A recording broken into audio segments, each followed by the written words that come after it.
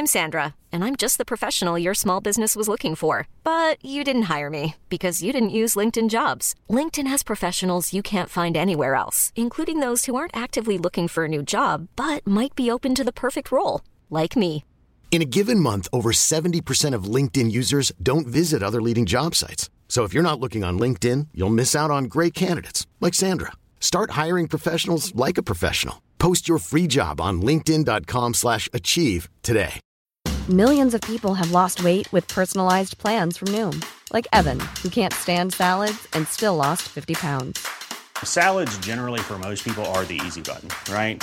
For me, that wasn't an option. I never really was a salad guy. That's just not who I am. But Noom worked for me. Get your personalized plan today at Noom.com. Real Noom user compensated to provide their story. In 4 weeks, the typical Noom user can expect to lose 1 to 2 pounds per week. Individual results may vary. I saw the action out there tonight. What you guys need is a little bit of firepower. Well, I'm a weapons designer. I've got what you need. all right. We'll come back. We'll visit all of you people later. Thank you, sir. I don't live here. I'm here for the ladies. Here, take my card. My name's Heller. Say it with me. Heller. All right.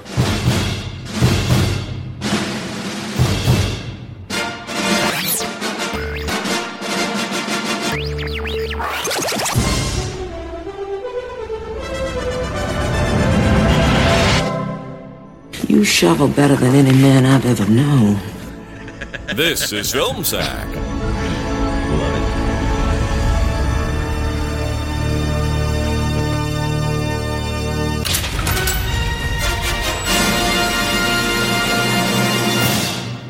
Oh, sure.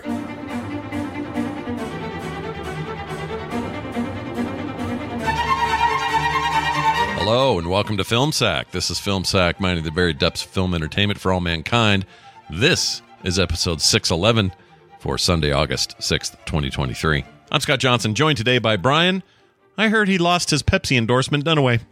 No, let me just rip it off my shoulder and toss it at you. Oh, hi. This week on Film Sack, it's no mystery as to how we amateur crime-fighting men tucked, rolled, and shoveled our way into Peacock's not-so-secret lair of star-powered action comedies from 1999 to take down the evil genius who thought to give Pee Wee Herman flatulence powers. Pull my finger. Ah.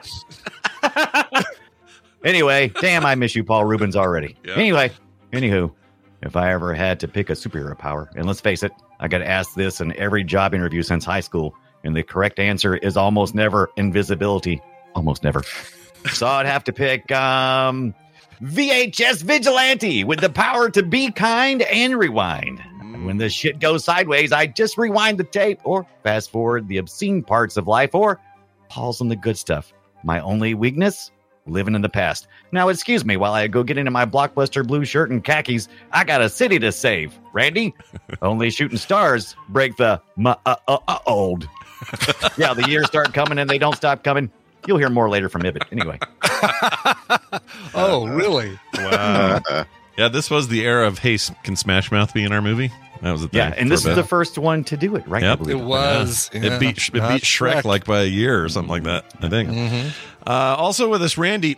His superpower is zits and farting Jordan. Hello, Scott, Brian. Randy. Thank you all for coming to our tryout. I've got your applications here. Okay. First up, we have Johnson. Your superpower is drawing funny things and causing entertainment companies to issue frivolous strikes against content that you post.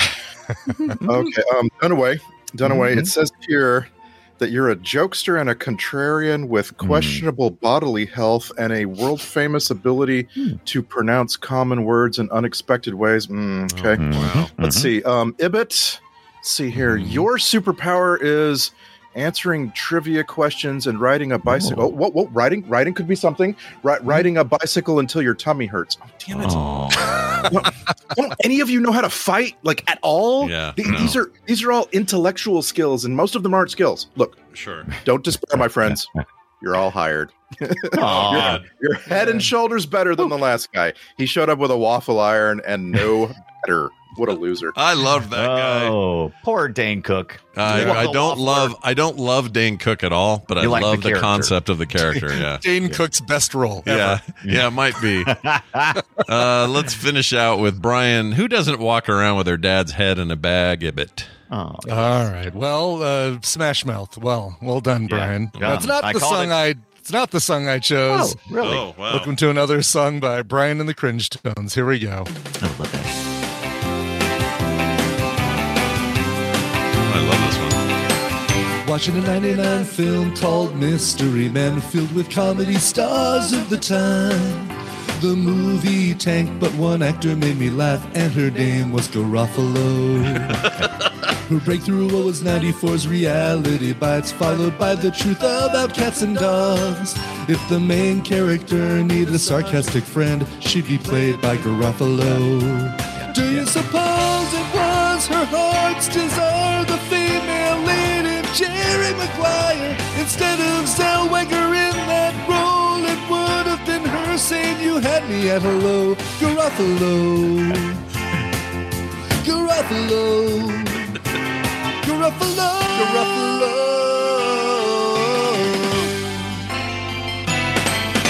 Garofalo sits in her favorite chair, and she gets all the work that she needs. And they call her up to do voiceover roles like the French woman Ratatouille. My favorite role of hers was Paula the Booker on HBO's Larry Sanders Show. And you can call her anything you like, but her name is Garofalo. Do you suppose it would have been her dream, the journalist in the movie Scream? Instead of Courtney Cox playing that part, it would have been her getting stabbed in the heart. Spoiler alert. Yeah. For Scream 6. Garofalo. Garofalo. Love it. That's really good. Applause. Hey, Cardi B, did you lip sync that or was that live? Yeah. No, I lip synced that. Are you Okay, kidding me? good. That's Perfect. so much. Perfect. I jammed so much information into that song. Right? I was about to be really worried about your mental health. I if you were able tried to pull that off. doing that one, like seeing if I could do it in one take, and I'm like, Yeah. oh no, this No is way. not going to work. So No I way. did. I'm sorry, I did pre-record that one, but Oh, no. Oh, whatever. you're I always love it. allowed. That was Yeah, you can great. do whatever you want. it allows me to do some embellishment. By the way, everything in there factual. She was almost the lead in Jerry Maguire. Yep, She was almost Courtney Cox's Gail Weathers in Scream, and she. Gail Weathers has such a great character name. That's right, and her name is Garofalo. There was some other fact in there. What was it? It's definitely her name. it's definitely yeah. a spoiler alert for Scream nailed it. 6. Sure. Courtney Cox. Oh dies. no, not spoilers for Scream 6. She's the character Guess that's that she played the character that Jerry on Seinfeld almost married in the show. Right. Yeah, Yes. 'cause I want she to know was- right away. Do you actually think she was the best thing in this movie? No. Or were you just singing? It's it? hard don't. for me to say that Pee Wee wasn't, but yeah, she's the only one who made me laugh. Like it was That's a couple of her lines. The only times I laughed out loud during this movie A lot of the were stuff two things that Garofalo said. Yeah, all these comedians were known for certain sticks, and they all brought their sticks. And so yeah. I don't know if I agree with that. I feel Okay. like this is a movie that was written and then it was kind of like rewritten as they were making it. But It was written and the actors played the characters. Like I feel like there's a lot of people who could have played Invisible Boy. There's a lot of people who could have played any of better these than things. Kale. Yeah, I don't think and so. Ben Stiller was better than originally Kel. supposed to be the shoveler too. Oh yeah. Yeah. That was his and Danny There'll DeVito never was be gonna another- that is the one or no, person you can Danny never DeVito was gonna replace. be shoveler as well. Yeah. No. William H. Macy is the only shoveler. There's only one person that can never be replaced in this film. It and needs that's to be a Macy's very portrayal. dry, like Cracker Jack, good Boy Scout Boy dude. Scouts. Yeah. Married to who's he married to? I don't know her name. What was the actress' name? She was fantastic. Yeah, too. I she loved was her- great. her role. He's Maybe go back the and only look. one with kids and all. I liked his whole thing. William H. Macy, though, this had to have been Jennifer a little, Lewis. Is that a little it? weird because if you said to me, "Was this before or after Fargo?" I would have said this was before, clearly, because after Fargo, why would you take any role like this? And no, he did Fargo and then did this. He rolled right into it. That's fine. Well, my question was this before or after the Cooler? And I'm looking. Before, I believe. Oh, this had to be before. Well, yeah, Cooler was in the 2000s. Yeah, early aughts. This is before the Cooler. Okay. Get out. Really? Yeah, this is before. I'm sorry. That's what I was saying. Yeah. Before the Cooler. I was like, wait a minute. The way you said it was like, oh no, this was before the Cooler. Wow. That was How did I funny. not recognize Jennifer Lewis? You know, you ever watch Blackish? She's I did Ruby not. in that. Yeah, I did not realize. She's the Dan Preacher's grandma? wife? Yeah. Wow, I did not. Wow, I didn't even recognize her. Oh, Okay. weird. Nope, So never seen it. we'll let not Fletcher. This Not we usually Fletcher. get Scott Fletcher, but this is not Fletcher because we kind of Not squeezed this Fletcher. one in kind of last minute, so we didn't get the real Fletcher. So we got this Right. very poor alternative. Mystery Men! A group of inept amateur superheroes must try to save the day when a supervillain threatens to destroy a major superhero and the city. There it is. That's Mr. I hate Mel. whoever this. Who'd you train this on? This I is hate whoever trained. it is. It's trained on the guy who does Mario voiceover, and it's so horribly I not would hate good. this person in real life. Mystery If this Men. is what AI Yeah. turns into. Yeah. I know. Did he leave you a voicemail and that's what you trained him on? or No, I trained did him it on. I did it on a whole string of woohoo, yee, woohoo, Wow. like nothing but Mario noises, and the Wow. best it could do was this. Mystery Men! That's as good as it If gets. this ends up being the default voice for AI, I'm gonna hate it. I'm Yeah. gonna hate it. I want. Are you robot kidding? overlords. I want Siri and the A word, all those things to start talking like that. It's like, hey, A word, could you please turn on my sprinklers? No, I don't want to turn on your sprinklers. Ah! It's 48 degrees outside. Kind of like Mickey Mouse meets. I don't know. It's horrible though. It's eh? pretty Mickey bad. Mouse meets Billy Mays is Yeah, what that That's is. it. right Yeah, there. yeah. So when we, let this be a warning to everyone that when Fletcher can't, when we Yeah. we Yeah. make a Thanks a lot, change, Fletcher. it's Really- not his fault. Let this be a warning, most of all to Fletcher. Yeah. But anyway, it is Mystery Men, and we chose it because we were looking for some Paul Rubin stuff that wasn't just straight up. And Hey, people have let's. been requesting this in the community forever. Oh yeah, long time. I was a big fan of this movie in '99. I thought it was great, but Still am. I was too. I got some Yeah. issues with it this time around. I feel like it held up. Yeah. I actually Wow. I actually came away like, man, you could edit a couple of things out of this movie and it's actually great. Yeah, but you probably edited a lot out of this movie because it's Yeah. 2 hours long for absolutely no Yeah. reason whatsoever. Yeah. I think this. It's a little I long. think this movie actually benefits from being a superhero almost parody of sorts before superhero movies And maybe that is the one or good ones. One thing that would have given it hope is if it had come out, if they had done something like this during the heyday of the MCU, during the first or second phase of the MCU when Marvel could do no wrong, this would have been ideal for that time. But at the time, I thought it was. I don't know. I wasn't a fan of it then. For some reason, I bought the DVD. I don't know why. Right. Yeah. And I was even less of a fan of it this time.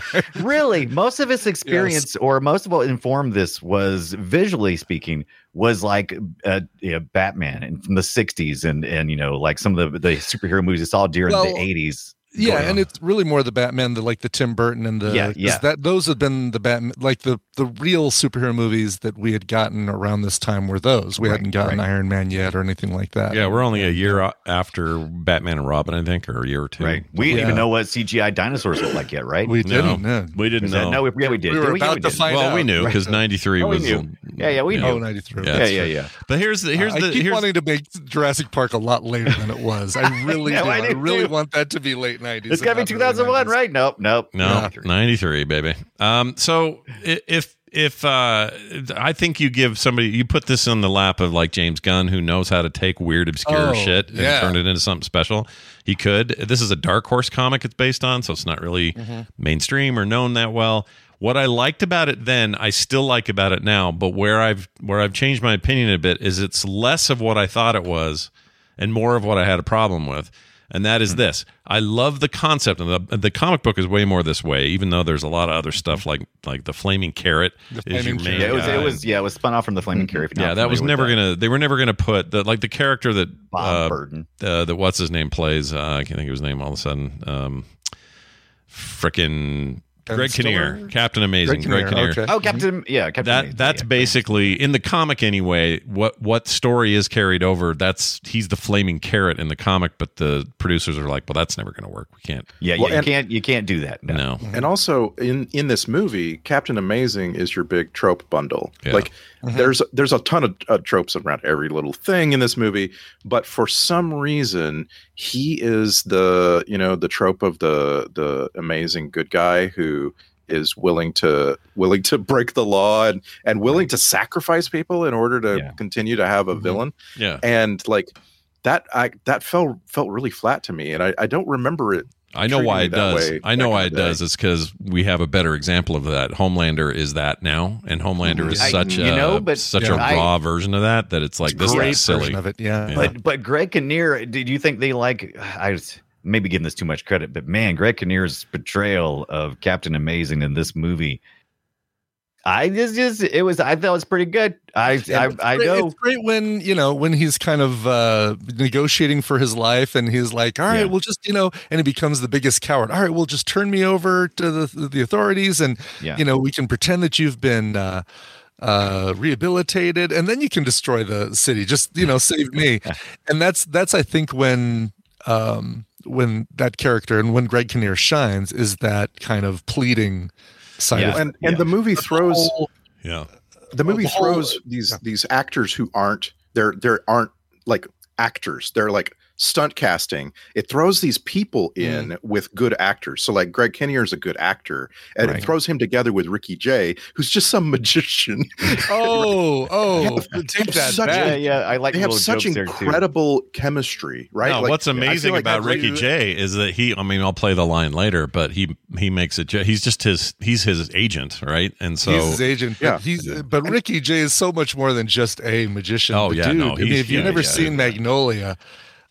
Ricky Jay is the whole narrator for that film. Yeah, and he's amazing sets in the it. Tone of that thing so perfectly. He's good, and he does a lot of stuff for that director, and he's also amazing in Deadwood. For the run, he was part of Deadwood. He was great in Deadwood. Yes, Ricky Jay is awesome. Sadly passed away. But you get what I'm saying, right? Like this movie has like Tom Waits, and it pairs him up with people like Ben Stiller and Janeane Garofalo, who really, really know what they're doing, and they elevate good chemistry. They elevate him tremendously into a place that Tom Waits has no business. Well, this is now we're getting to the part that bugs me, because what I loved about the movie then and still like about it now are the parts where these are just people who think they're cool and think they have powers, but there is no supernatural stuff going on. There's two superheroes in this movie. Yeah, there's I realize that, but like genuinely have superpowers. When you have her bowling ball bullshit, right? That takes me out of this movie so hard because I'm just like, okay, that's a magical bowling ball now. Really? That's like the thing that keeps me in. It's not at all. See, it's what ruins it. And at the end, how they all actually have powers, like that kid's actually invisible. F that. That's not what I came to this for. What I came to this for. I just wish they would pick a lane and stay with it, right? Like, don't give me a Mr. Fury. Don't give me a bunch of characters that end up having powers. And I would argue that the bowler is like Thor, and the ball is Mjolnir. She's the only one who can control it, kind of thing. So the Watchmen was huge about the time that the Flaming Carrot came along and started doing this Mystery Men spinoff from the Flaming Carrot. But it wasn't informed by it, but it was happening at the same time. And I think the fact that we have one real superhero, it's a really common story in X-Men and all comics with superheroes, especially, where one character is just a god essentially, and then you got a bunch of other people with smaller city level hero types. Yeah, right? But I love the concept that they're mostly cosplaying, but their hearts are in the right place. That's where the movie's strongest for me. So Hank Azaria is a good example. Blue Raja's character, he is living in his mom's basement, literally. He's so good. He does this accent. He's such a stupid. It's so stupid, right? I was so happy. I was thinking for some reason, wait, was that accent offensive? No, it wasn't. It was just a British. No, it was guy. amazing. It was fantastic. It was amazing. Just a British accent. Yeah. But But then you have someone like the Spleen who has a legit superpower, and he demonstrates it in the very first scene he's in, right? He comes along and he's like, I can make those people across the room fall dead or whatever he does. And you're like, whoa. I mean, I realize that it's supposed to be funny. Like that's the only reason for this character is that he's funny. But like, I'm like, man, wait, are we in a universe where, like someone like the Shoveler can just be easily defeated by a guy farting supernatural farts? Right. Shoveler and Blue Raja both are characters that just have high skill levels. Ben Stiller's character has overinflated his powers, but he still has powers. He's still super strong. We proved it later on. That's my problem, because he's not the entire time, and then suddenly, see, it's the last third of that movie I would like to throw in the garbage. This is all about trying to overcome the fact that they're trying to struggle. They're trying to get into. They're trying to break into the game. I get it. But this is a more meaningful character experience if they just are kind of shitty, and then in the end they still kind of win, and they're still shitty. I actually disagree. Otherwise, it becomes a Deus Ex Machina, right? Like, all of a sudden, Invisible Boy really is invisible. All of a sudden, Mr. Furious really does have some strength. 100% with you on that. I like that. This is Niles. I think that's a positive. And this is why you're a psycho, because this is like. No, I'll bet you liked it. I'll bet you liked it on. That's why you're a psycho. I'll bet when you watch Frasier, you liked it when Niles and Daphne finally got together. You probably liked that era, right? Not necessarily. No, not really. Okay. That to was me, fine. It's similar. I like the fact that if they just had powers, so this movie is genuine and it has heart, and the reason why it has genuine and heart is because they don't have confidence, and if the only way to have powers and them to be effing up would be to make fun of them and go, they're stupid, they have powers, and they just can't do anything with them. Yeah. No, that would not make me feel empathy or love for these characters. What gives it heart is the fact that they're struggling, just like all of us struggle, and they're trying to overcome their own weaknesses, and that's their real weakness. Instead of kryptonite, like what Superman has, their weakness is their self-confidence in a lot of ways and strong leadership. Yeah. I think this is a great telling of how a superhero team comes together. And, they do find leadership, and someone has to step up. This all stuff that's mirrored in like the X-Men with the power struggle of Storm and Cyclops and, different people taking leadership roles. I think this is all really good. No, I'm with you. I guess I'm 100% with you on what's good about the movie. We agree with you. Yeah, I totally agree. Well, totally I'm confused because Scott keeps saying, well, no, let me answer it then. The whole time. No, let me answer it then. Let me tell you what I actually mean, or let me refine my thought on this, because what you just said is I agree with. Like, that is the nemesis, is them overcoming their own weaknesses, their own self-doubt, their own those things. That's all strong. That's what makes the movie have heart and meaning to me. Where I have a problem with it is Kel Mitchell should have not actually been able to go invisible. I don't think that bowling. I think she should have been great with that bowling ball, but it shouldn't have had a mind of its own. I think it takes cheated if at the end we come to find out they really just aren't superheroes. Yeah, see that cheated. I would actually prefer to go the other way. Give us I hate to like bring Greatest American Hero, but give us like sputtering versions. Oh, nice job, William Cat reference. Sputtering versions of their powers, right? Like, have Invisible Boy kind of flicker a little bit when nobody's looking and he's got his eyes closed to show that, all right, there's something there, but he. So you want the audience to kind of go wink, wink. You're in on the. Yeah, yes. And they also because otherwise you haven't earned it. You haven't given. There we go. Given That's me the enough word. to believe that the characters really can do these powers until you just say, voila, they have those powers. 100%. And you get it. Yep. You get it a little bit you get it a lot actually with Blue Raja and the Shoveler, because they are really good with their tools and just some aim issues and something like that. But they get Wes Studi again. Another one of the best parts of this film is Wes Studi, totally underused. Honestly, didn't need to be in the movie. Like that, you could cut that character entirely. You could, but I liked it. I liked his whole. If you don't go into the sky will come into you, or whatever. Like, yes, he's great. He's fun. But I think you need him to adhere the characters together. I think you could cut out a lot of the middle crap, and probably like the whole thing with the theme gangs cut that down to a third. I like the theme gangs, keep them, but there's the whole dinner thing didn't need to be part of it. Where you just. But then how would I see Michael Bay as a frat boy? Oh, as a frat boy. How would they not get all the great cameos if I didn't have that? Why didn't they get younger, blonder people? Like, it would have been so funny if they had actually been really I didn't understand the joke either. Frat boys, guys in there. I'm 42 and I'm a frat boy. It was not that didn't work really well. But yeah, like I think we're on the same boat here, kind of across the board. It's just there's a subtlety to how this can be handled. I'm not sure they did it here. The comic is way more like they don't have real powers. As strange as that may sound, and also, by the way, the only two characters that carry over are the Shoveler and Mr. Furious or Furious. Right. And that's it. There is no Bowler. There is no Blue Raja. Which is funny because the Spleen and Blue Raja both feel like they would have perfectly come from Flaming Carrot. My uncle bought Flaming Carrot comics, and I read them, and I thought they were just too.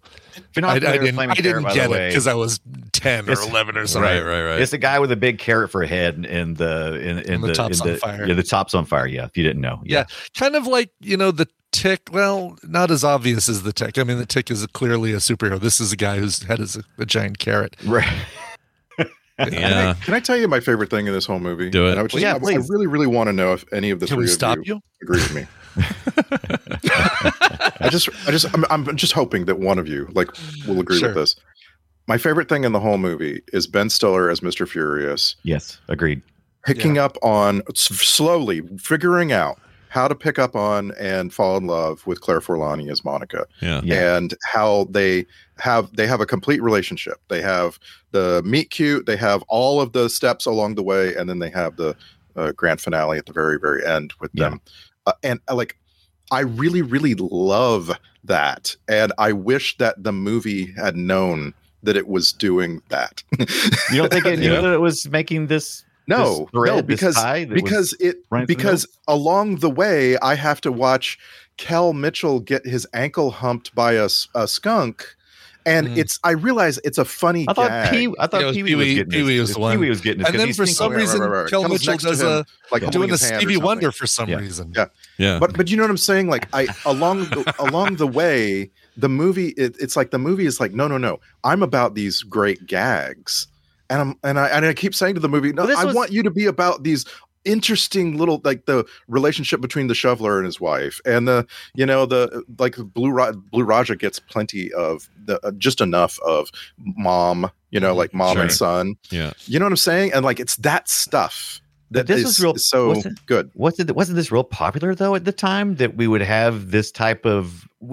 So we were during the late 90s, probably late 90s. We were having a lot of movies that were being very genuine with their source material, but then throwing in a bunch of comedy and putting comedic actors in it. And I think that's still here with that storyline of Monica and Mr. Furious and how she helps him kind of temper. Which is something you see a lot of, with The Thing in the Fantastic Four, where he's crazy and furious, even though he doesn't have Hulk powers like that. He doesn't get mad and they get stronger, even though he does clobbering time. Yeah.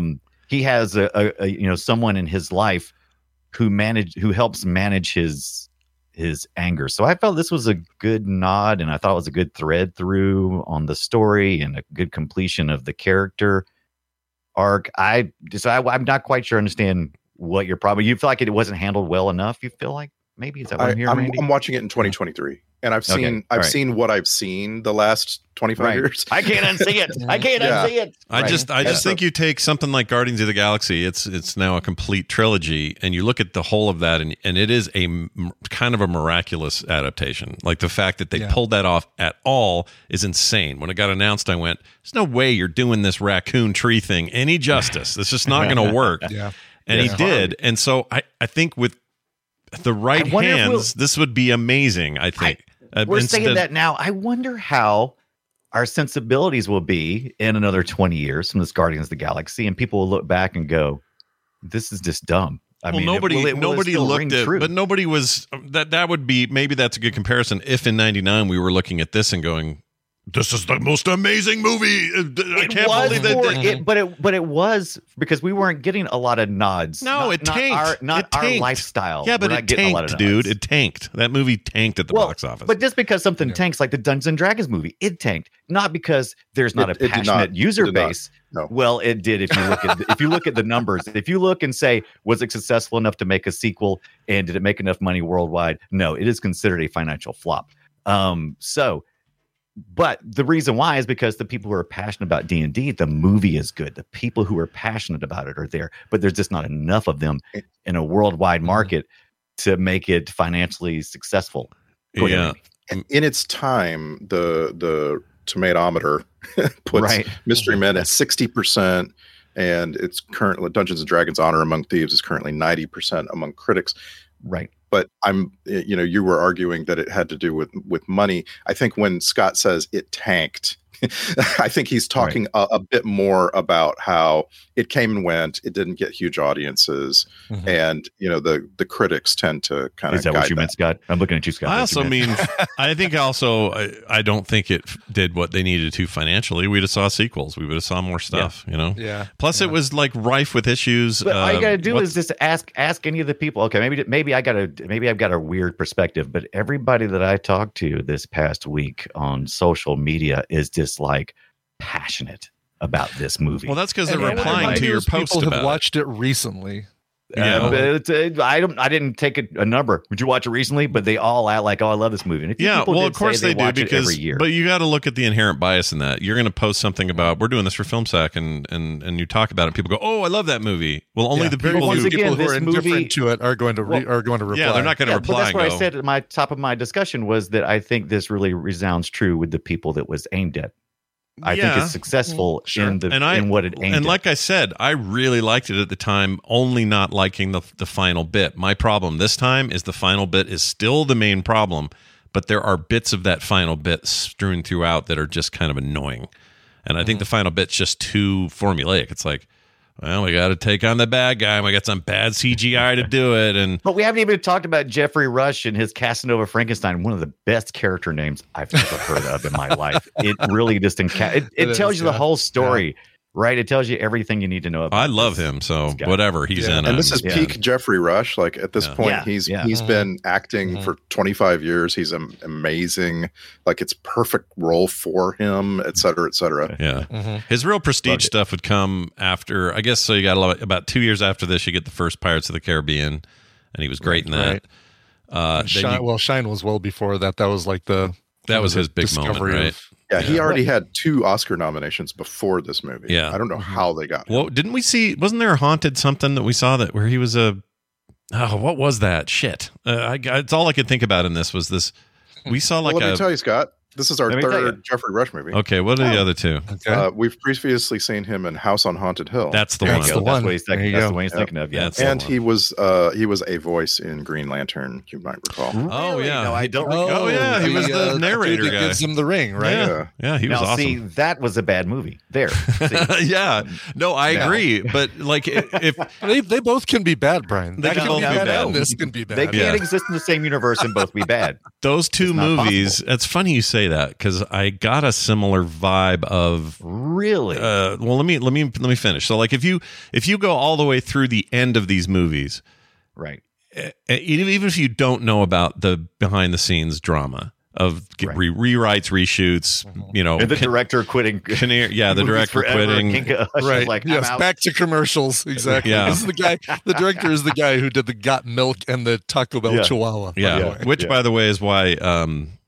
I think his buddy, the Transformers movie guy. I can't think of his name. Michael Bay. Michael Bay was there. Yeah, because Michael Bay was also huge Got Milk ad director back in the day.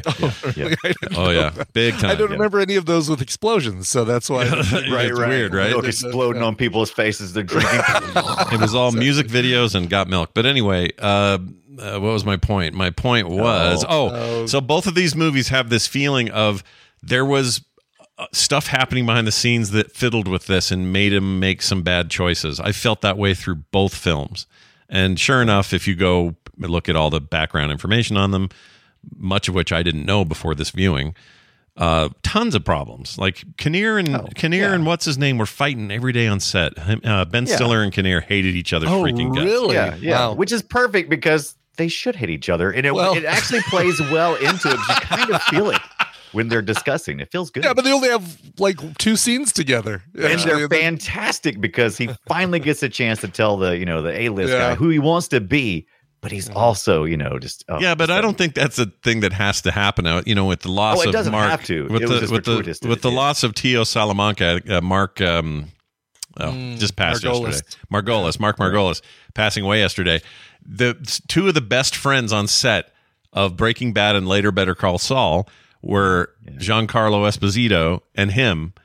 Yeah. But can you think of a more hateful relationship on camera and on screen? So I don't think it's good that you hate each other as actors. I agree. Typically, it's not good. But considering that they were in so few scenes together, and the scenes together they did have were so confrontational, I don't think it hurt the movie. I don't think it hurt the movie at all. Do you think it worked for Chevy Chase and everybody?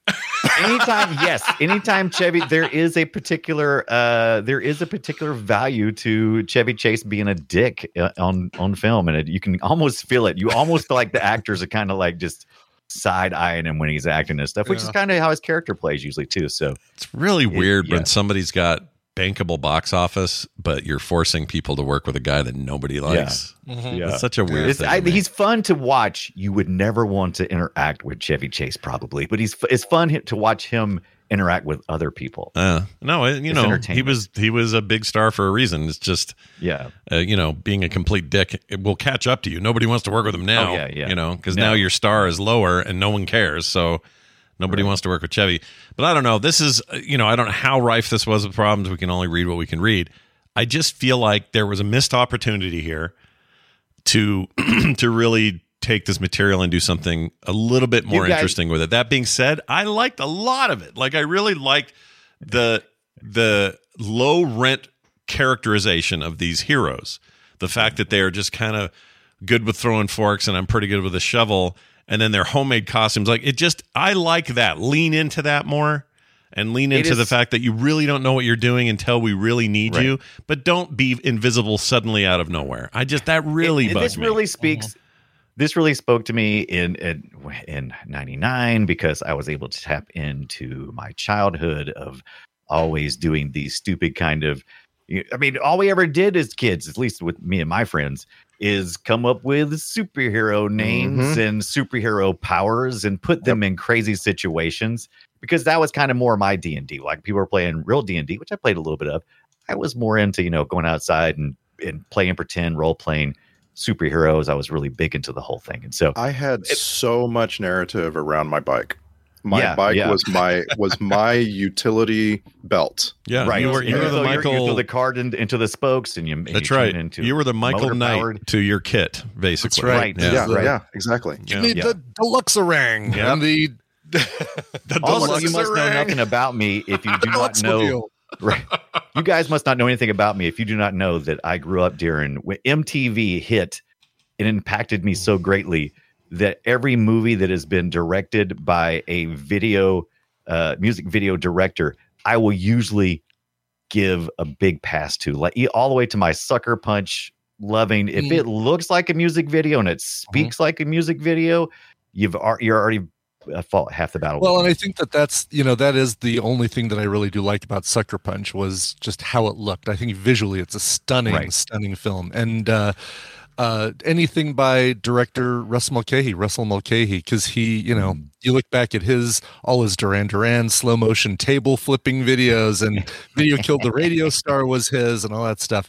And those, I'll give him a pass to some degree for the movies he directs. If the movie's passable, but he visually makes it stunning, then see, there are examples of really prestige versions of this. David Fincher started in music videos. Spike Jonze started in that and doing Jackass and all that stuff. Jonathan Glazer, there's a whole bunch of them that are incredible actors. Gore Verbinski has his moments. I wouldn't say he's incredible, but anyway, the point is, like, there is a real aesthetic to that, and I agree. If they can parlay that into good filmmaking, sometimes it's a little arcadey for some of them.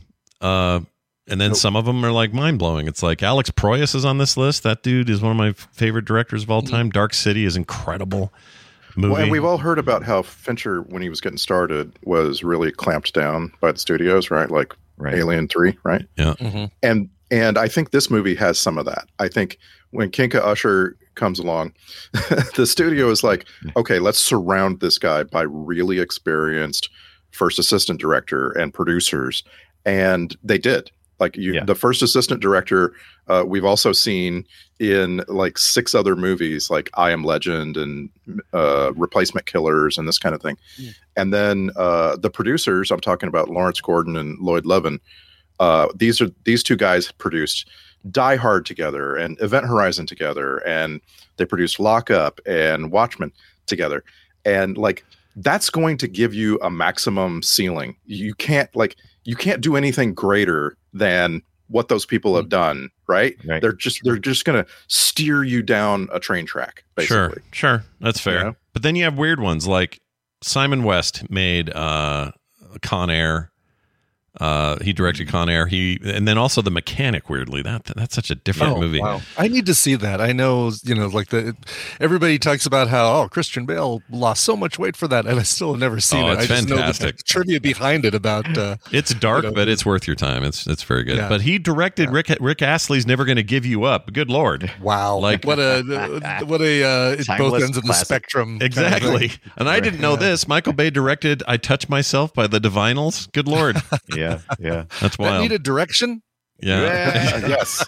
Explosive. Every time he touched herself. They kept touching other things, and he had to tell them, no, you got to touch yourself. No. Rest in peace, Christina Amphlett. Oh, so much sadness with Paul Rubens passing recently and all that. It just, yeah, I like after, now that we've seen the movie, I was like, okay, so this isn't my favorite thing Paul Rubens ever did. Oh, no.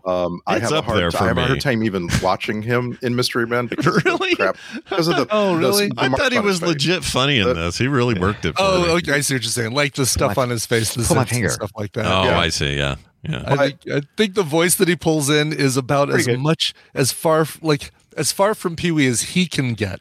Yeah. Like he can't. There's very little that he can do to get out of that Pee-wee. I'll give you one slightly farther from Pee-wee, and that is his appearance on 30 Rock, where he's like a Eastern European prince. Oh, right. Oh, yeah. He's really good in that. Yeah. He's really good in that. At some point, we do need to watch the movie Buffy the Vampire Slayer with. That's right. Pee-wee we do. Is the bad guy, that's Christy Swanson. Yeah. I like that one. I want to admit what a dumbass I am. I was casting around in my mind, what's my favorite Paul Rubens role? And did he ever play it straight? And for some reason, because I had just watched him and Janeane Garofalo, I was like, man, I need to look at Romeo and Michelle's high school reunion again. That is not Paul Rubens. I was about to say. It is Alan Cumming. Oh, you could swap. They could double for each other sometimes. Yeah, in my mind, Paul Rubens played the love interest in. Alan Cumming is the British or the Scottish, I guess he is. Paul Rubens. Oh, yeah. I don't remember him being in Blow. What part did he play? Oh, yeah, he's known for that. Yeah, like that people, was a serious role. I've never seen Blow, but everyone always raves about him in it, and I should probably watch see that. Blow. Yeah. Blow good. And like, what is Blow? Blow is like drugs, right? It's like a cocaine. It's a cocaine. Movie about the Johnny Depp. The dangers of cocaine. It is a Johnny Depp deal, right? Yeah. Okay, I have not seen Blow. Maybe I have not either. We should maybe put that on the list. Is that worth doing? He was in 6 episodes. Keep an eye on all of us after we watch that. Right. Yeah, no doubt. Oh, he was in the Smash Mouth All-Star video. That's right, because that's where the music video is from. Is this movie here? Yeah, I mean, really, they technically weren't in it. They just used clips from this film for the Smash Mouth All-Star video. Oh, that's right. Oh, I didn't know that. Shrek. No, and not Shrek, even though that's what everybody thinks of. Everybody thinks it came from Shrek, yeah. They were really having a moment, though, weren't they, as a band? Oh, they were, Going mainstream. And I never connected this song with Shrek. I connected the I'm a Believer cover that they did with Shrek. Oh, yeah. Do people hate them now? Is that a thing? I seem like I got some hate the other day about these guys. Nobody likes them. Why? No, they don't like him because they got overplaying. Yes. Yes. Yeah. Okay. I mean, that's why All Star turned into such a meme, because it's like making fun of Photograph and by Nickelback or Creed. But Nickelback, I didn't feel like Nickelback. I'm like, okay, I can see you just don't like that music because of its vapidness or whatever it is. It's not authentic. I didn't think it because people played it too much. Now I think of All Star as a song that people just played too much, and you're like, okay, enough. I want to also answer the question. Yes. You might recall a couple years ago, Steve Harwell, the lead singer, was revealed to be the biggest jackass that ever lived. Sturgis, boy, oh boy. Like that video is hard to watch. This doesn't hurt Fred Durst at all, though. Why is that something? Well, Fred Durst isn't. It's a different kind of. Okay, here's the deal. Fred Durst just keeps making music and stays the same. This guy went from stay the same age. This guy went from like, hey, I got two popular songs in the 2000s to I'm a complete wreck on stage. I'm ruining this experience for everyone. Okay. I'm a big piece of shit. And in multiple live performances, he was high as a kite, drunk, and yelling at the crowd and doing like the Nazi Heil Hitler and this kind of thing. I was never a huge fan, so it's just like I enjoyed those couple of songs and they were fine. I was just never a big fan. He had his own band that he'd been with for like 25 years stop playing and leave the stage because they were so embarrassed by him. Okay. Yeah, it was a mess. I guess you would feel betrayed by that if you were a fan of theirs. Like I said, I wasn't really a fan. I've just always been like, oh, it's fine. Sure. I just think it's goofy because you have two songs that anyone gives a shit about, and you're and boy, they're one song away from being a one-hit wonder. That's amazing, isn't it? Really? I'd give you "Walking on the Sun" was a hit for them. And that "Why Can't We Be Friends" cover was everywhere for a while. Oh, really? Can't we be friends? Yeah, I remember that. I don't know. I don't have that much to say about that, except I have some nostalgia for Shrek popping out of his toilet door and going, somebody wants to. Like, there's some fun there. I want you to know, after watching Mystery Men with my 13-year-old, this movie's ending. We're hearing Smash Mouth. My kid goes, I can't believe that, that song was then used in a terrible animated film. And I was like, hold your mouth right now. The kids really don't like this Shrek. We need to talk about this. True. And so I just let him go. He just started talking about how terrible Shrek is. And I started looking up like these prestige lists of the greatest animated films of all time. And I showed the best one I found has Shrek at number 10 at the greatest animated films of all time. Wow. It is above so many greater movies on this list. That's crazy. And I was just like, how can you not? And so like this movie, Mystery Men, led to me requiring that my kids sit and watch Shrek with me. I gotta say, I'm kind of amazed that he sat through Mystery Men. If he made it through the credits. Yeah, that's true. That's true. Man, Mike Myers just really, like, everybody flipped on him a lot. I mean, I didn't. I did. I liked him even all the way up in through his weird Gong Show reboot. I apologies. I do say Mike Myers, like, we flipped on the human being. No, I'm talking about his entertainment value. From the 90s, it's like people just like it like in 2000s. I think that's sort of true, but also he took off. He took a bunch of time off, and I don't blame him for doing that. But it wasn't because he couldn't get work. I think he was just like, I need to slow down. This is too much. Like, I think he even said as much. He's like, going back to Canada to chill out a little bit and not do good.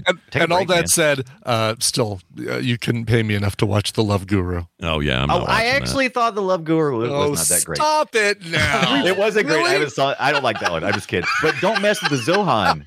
That's not actually bad. That's not him. That's Adam Sandler, but it's kind of the same idea. Why would you movies all together? I want to know. They're all the same movie. I feel like we've had this discussion on Film Sack, but I just want to know like what are like Mike Myers' greatest deal? Like where do you appreciate Mike Myers? Austin Powers, Wayne's World. Okay. Yeah. How I Killed Your Mom with an Axe, or what's that called? Oh, so I Married an Axe Murderer. Oh, that's really good. That's so underappreciated. And he basically plays all of his SNL kind of like, oh, I'm the Scottish guy who's the store, I'm at a grouch, and all that stuff. And so not the Cat in the Hat then. All right, I got it. Yeah, not the Cat in the Hat, not the Love Guru. But I would say his stuff on SNL was great. His the Wayne's World stuff was great. The Austin Powers, well, I guess he didn't Austin We never Powers. got a video of the and now it's time to dance. What is it? What's the one? Oh, the German thing? Sprockets. Yeah, Sprockets. That's it. Did you ever get a was Sprockets good. movie? No, we No, never did. We too never bad. even got. Yeah, but I'm glad we didn't. I think SNL learned their lesson about taking a character that has one joke and trying to build an entire movie around it. Stuart saves his family. Oh yes. Did you guys see the what's that called? We all did. Bohemian Rhapsody was great, and he played that. Oh, record. he was great in it, Exactly. yeah. I love that. Yeah, and those those kind of hidden roles for him, that like the Gong Show thing where some people had no idea that was Mike Myers under all that makeup and doing the voice and stuff. But He did a great that job is with just a miracle, that little thing. that show existed, or the fact that it's just a miracle. Like, how do you get someone that famous to completely hide themselves in makeup? transformed so well. Yeah. Oh yeah, it was awesome. so good. I really liked him in that, but he's not in this, unfortunately. Might have fit well. That's true. He could have been Spleen. I mean, I'm not saying take Paul Rubens out, but I'm saying he could do like a weird stinky guy with a raspy voice. He also could have been Mr. Furious. Yeah. Blue Raja actually with the voice again. Oh, now Hank Blue Raja Azaria. could be good. Yeah. Yeah, but I think all of these people are so good in the things that they do. Hank Azaria, fantastic. Eddie Izzard, Greg Kinnear. I loved Eddie Izzard's character. We haven't talked about that yet. We haven't He's even so talked good. about Eddie Izzard and his disco thug. Loved it. But they did a lot of improv in this, which was good, and I think that plays well to it. Go ahead. But like is there okay? Go ahead. The disco henchman, like okay, so Casanova Frankenstein needs henchmen, right? Yeah, like you have to have some henchmen, and so having them be disco henchmen is really, really funny. But it was an ongoing joke that almost overstayed its welcome, and where it almost went over the line is when they introduce all these other theme gangs, because like I'm like, oh, you just took away from the joke that you've been running the whole movie, you know? Right. Mm-hmm. Yeah. They went too far. I agree with you on that. There was that whole scene you guys mentioned earlier, that whole scene at the castle with all the different mobs coming together, really pointless. You know, just all the henchmen in their different areas didn't work. So here's a question. Can superhero movies, or I'm sorry, comic book based movies that star comedians work? Is there an example where so. like a stand-up comic, I mean, you can kind of say that Ryan Reynolds is funny. I don't know. I wouldn't necessarily say he's comedian, but even Suicide Squad didn't use like popular stand-up comedians of the time, right? That's a They were good funny point. people, but then here you've got people who are doing stand-up who are known for really funny things. The Mask, Jim Carrey, kind of over the top in that one, and maybe to the movie's detriment. Versions of the Tick that maybe didn't work as well, or things like that. That's a good point. This comedians distract from what can make a comic book based movie good. I think it's according to the source material. I mean, I certainly wouldn't want to see like Dane Cook as Iron Man. I mean, that wouldn't work, right? Mm-hmm. Right. In any form or fashion. Sure. But even like a Blue Beetle. I know we've got a Blue Beetle coming. Yeah, Blue up. Beetle. That's a good one. But a character that is funny, do you still potentially take people out of the movie by putting somebody who you know as a comedian as the main character? I kind of agree. I think you need to hire. I think you hire actors or cast actors who have comedic talent, but aren't necessarily raw, perfect comedians. And I think Jim Carrey actually bridges that gap a bit. So does Jamie Foxx. There's a list of people who you could say these guys that started in stand up have far exceeded their expectations. Jim Carrey's physical humor is way better than his stand up. His stand up is all right. I mean, your most stand-up actors in this thing are Janine Garofalo, as where she got her start, and Artie Lang as Red Eye, whatever he was. Oh yeah, Artie Lang. Paul Rubens had a stand-up thing. The Groundlings. Oh, thing that's was, true. He did his whole Pee Wee Herman live show. So that's right. I want to distinguish between comedians and comic actors, and Eddie where Izzard I too. kind of go there is the difference between Anchorman, right? Right. So like that's like Paul Rudd is a comic actor, Steve Carell is a comic actor, right? Right. David Koechner, definitely a comic actor. But I can't imagine. Maybe I would see David Koechner on stage if he did stand up, but not. I don't think of him as a stand up. No, but think of like better examples like Pluto Nash, like Eddie Murphy. There's a comedian. Blank Man, one of the Wayans guys. Blank Man. I forgot about that. One of the Wayans brothers. But like Caddyshack. Caddyshack. That's a movie that's but it's not a comic book based movie. No, but I'm saying I'm just trying to come up with examples of a bunch of comics were in a movie. Caddyshack. Wet Hot American Summer. That's a good one. Yeah. Garofalo. By the way, Neil Cuthbert, writer of Mystery Men, also wrote The Adventures of Pluto Nash. So and Mask, right? Wasn't is he Mask? Let's see. I got Hocus Bob Pocus. Writers for Bob Burden. I got Hocus Pocus, the Return of the Swamp Thing. Oh, I actually like the Return of the Swamp Thing, even though it's got ratings kind of low. I enjoyed that movie. Also, I didn't realize there was a Return of the Swamp Thing. Also a comic book. Pluto Nash killed his writing career. That was 2002, and that's the end. Yeah. No more after that. That's a real shame. Because I don't really fault. I think the writing in this is actually okay, given what we hear about reshoots and rewrites. It's all right, but I think there's gonna be tons of reshoots. I'm not sure about the reshoots and rewrites and stuff because they kind of came in with kind of a, from what I understand, kind of a loose script intentionally because they knew they had a lot of actors who were very good at improving, and we saw a lot of improving. So I don't know how important. It's hard to tell how much of it was a solid structure. It's hard to tell how much of it was improv, though. Like it wasn't obvious to me. I couldn't, and maybe that's because like all the Ben Stiller stuff. I definitely know how Ben Stiller improvs. I could feel. Yeah, and it's more, and maybe less. I think of him less as an improv actor, but more of like a sketch comedy actor. Like I think of the Ben Stiller show, both for him and Garofalo.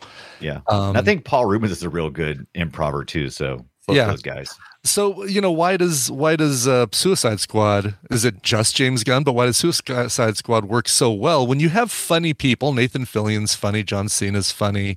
See a lot of funny people here. Do you consider them to be comic actors, or do you consider them to be actors who happen to also be funny in addition to the other things that they do? And in John Cena's case, it's like a wrestler who can actually act, who can actually do comedy. It's like a weird combination of those things. Yeah. But and I think James Gunn, I don't want to discount the power that is, because there's so much of that movie that should have sucked, but he made it work. It's so much of Guardians that should suck, but he made it work. So I realize we can't clone the man, and I don't want to overstate his power, but he's made for shit like this. Yeah. Taking something. Idris Elba, Yeah, right. You make Idris Elba kind of funny. You make Sylvester Stallone actually funny, and Malmstein, yeah. Or hiring, Stallone, who tried to be comedic in a lot of things and never really nailed it. And you make him King Shark. It's brilliant. Mm-hmm. Like, King Shark. Some of that is just smart. Combination of smart casting, writing, and directing. But like if you would have said to me, hey, they're doing a Mystery Men remake over at DC, even though it's Dark Horse, but whatever. Right. And James Gunn's directing and writing, I would shit my pants. I'd be so excited for this. Yeah, so for sure. I'm going to tell you that just to watch you shit your pants. Let's do that. Oh my gosh, I'd be so stoked. You're like the spleen, but like the colon. Yeah, exactly. The actual colon part of the spleen. The spleen. So, okay, since he just passed, we should just at least talk about this. I really did feel, I was trying not to be biased about it because he just passed, and I have a lot of strong feelings about my time with Paul Rubens over the years. I love that guy. Right. Mm-hmm. Yeah. I really did think my favorite moments were moments with him, and not just fart moments. That's not what I mean. Right. But like him having conversations with people, always trying to pick girls up and always getting shut down. He was cracking me up in this. Oh, me too. I laughed at him 3 or 4 times. No matter what he does, he cracks me up. And I was the same way because I don't like flatulence humor. I don't think it's funny when people fart. I don't know why some people think it's funny. Like you go and fart. And yet you're in frog pants. That makes me laugh. But no, furt is a funny sound. I don't find it humorous when somebody furts in real life in front of me and goes, "Oh, that's funny." No, it's not. No, it's about to stink like shit in here, and I don't appreciate your humor. Yeah. No, I get it. In real life, it's a little tricky, but also in his case, it just didn't seem. He was kind of lovable. He's gross as hell, but there was something kind of. I was rooting for him hardcore, and the only time he took me out of it is when he was yelling in Pee Wee voice. That was the only time.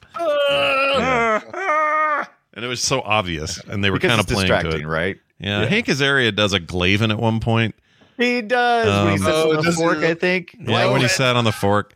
And I got a video, or I have audio of it, and he did it on purpose. It's in the trivia, but it's just like, okay, we get it. You're doing Professor Frink from The Simpsons. We know you're a voice actor from The Simpsons. Yeah. Those kinds of things are a little like, okay, guys. That's a little low, right? It's just like it's just low hanging fruit. It's kind of like when you hear the Wilhelm scream. It's like, okay, which we hear in this movie. I think there was an early Wilhelm. Yeah. You put zero effort into it, is what we're saying.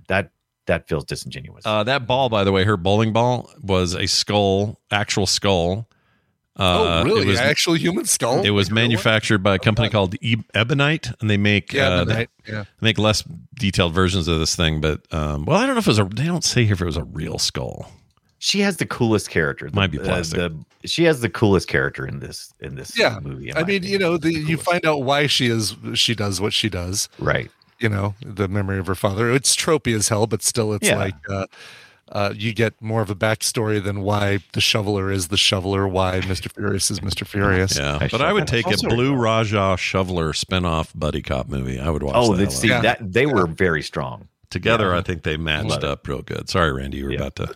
What I love about the bowler in this movie is that they stick with her plot.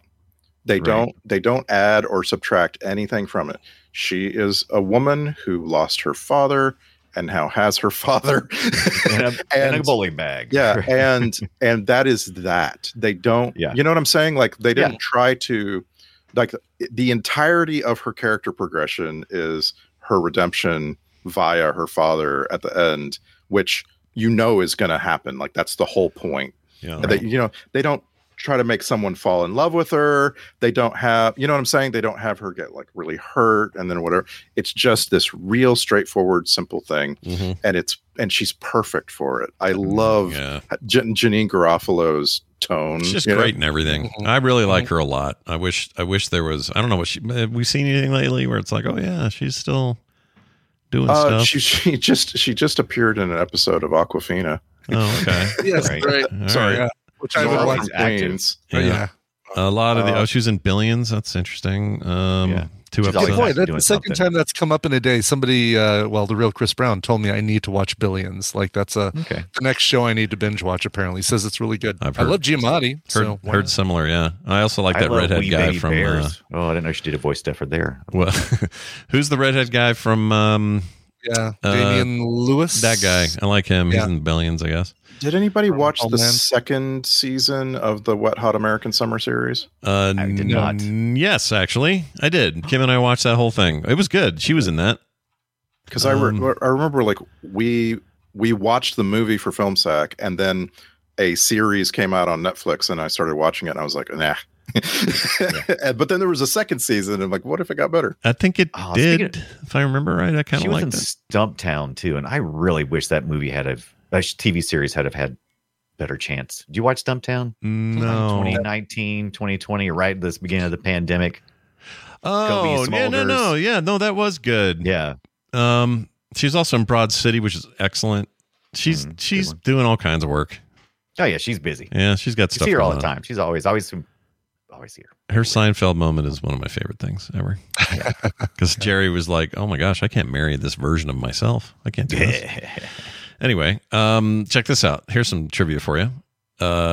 This goes to Stiller's attitude on the set. According to Ben Stiller, in an interview with late night show host David Letterman in 1993, or Late Show rather, he and Greg Kinnear got in such a heated argument on the set that afterwards Stiller tried to be released from the film. Oh, that would be great. I didn't know Kinnear was I don't know who was harder to deal with, but why would these two? Ben Stiller was having a moment. There was a time for a moment with Ben Stiller. Maybe just too much. He was really something about Mary was right before this, right? Like his star was huge on the rise. Yeah, he was doing a whole bunch of work. He needed a break, basically, is what the problem was. Yeah. Mm-hmm. Plus, his dad's Jerry Stiller, and he always upstaged. He is so God because he's so good. Speaking of Seinfeld.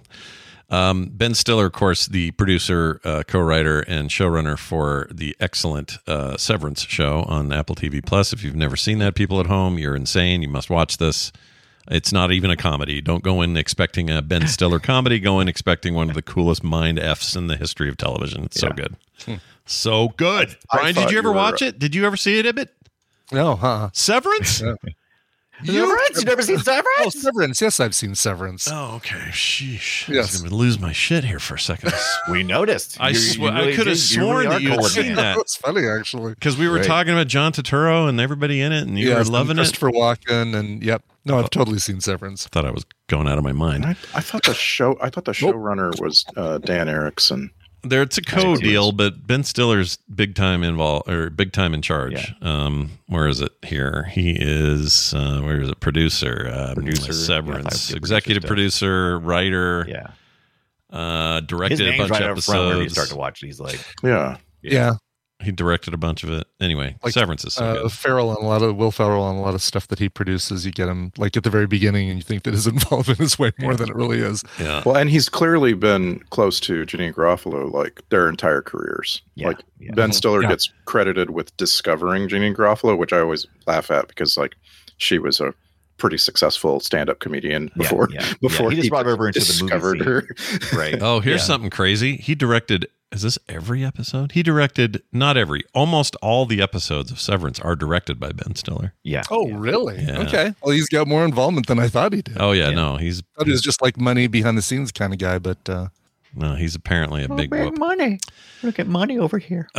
Ricky Jay's character. I'll play this audio later, but he tells Captain Amazing, "I'm a publicist, not a magician," which is a nod to his magicianry. Well-known magician. Yeah. Is there any more of that's interesting? Let's see. There's a. I didn't feel like we got enough follow up on the whole Pepsi thing either, because at one point in time he rips the Pepsi thing off, and then they never. He's got it back on his got it shoulder later. Yeah. Apparently, Pepsi waffled that night. I guess I don't know. Pepsi was like, "Oh no, we'll keep doing it. We'll stay with him." I don't know what they did. The waffler. Isn't that a term? Somebody waffles on something? Yeah. That's a term. No, I was referring to the Dane Cook character, the waffler. Exactly. Oh, I get it. Pepsi waffles. I'd eat those. I'd try that. Let's see. Shoveler's first outfit was better than his second one. I think he got worse gear as he leveled up. after the costume. After he had to make his own costume. Yeah, because his kid needed his uniform back, right? He was wearing part of his kid's. I totally get all the motivations. I'm just saying, use your transmog machine and go back to your first outfit, because your leveled up outfit just looked like shit. That wasn't great. But I will say that the goggles really helped a lot with Invisible Man's character, or Invisible Boy. That really did. The aviator. Yeah, the aviator. Yeah, it is so unnecessary, but yeah. Well, they made it so that they made it so that he couldn't see himself. That was the most important. Yeah. So he had blinded to even his own body, and then gotcha. Okay. Did he make a reference to the superhero characters that he played in Kenan and Kel? I don't know. Did he? This? I thought I caught that. I haven't even seen Good Burger, Brian. Oh wow, yeah. That you should definitely watch. Good Burger 2 coming. I enjoy Good Burger. I hope you enjoy. I love Good Burger. I won't lie. Yeah. Good Burger 2 is being made. Right. Let's see, where is that? I'm so glad that he does Kenan mostly and Kel are voice able to work get back now. together and do some stuff. Yeah, I love the reveal of that was on SNL too. Like they had Kel Mitchell show up in a Good Burger sketch with Kenan. He does a ton of voice work now. That's kind of his thing. Tons of it. Oh my gosh. Yeah, he's not really in things, but I guess Good Burger 2, he'll be in things. He'll be into things.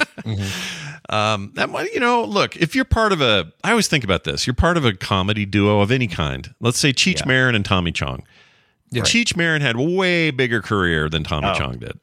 Yeah. In this case, the other one, or Keegan, has the bigger career, right? The way bigger career. This always seems to happen. Paul Simon and Art Garfunkel. Like, no one remembers Art Garfunkel. That must be such a bummer. George Michael and Andrew Ridgeley. Or even, didn't you watch, I think maybe it was Ibbot. Somebody just watched the Wham documentary. I'm about to. Yeah, I haven't watched it yet, but it is Wham! Very shortly coming up, because we're going to watch it for Soundography and talk about it. That's right. I think you'd mentioned you were going to do it for the show, and it's like that's another example of like, man, George Michael went much further than dude. Yeah. What's the other guy? There are a couple of comedy duos though that they both hit, like Tina Fey and Amy Poehler.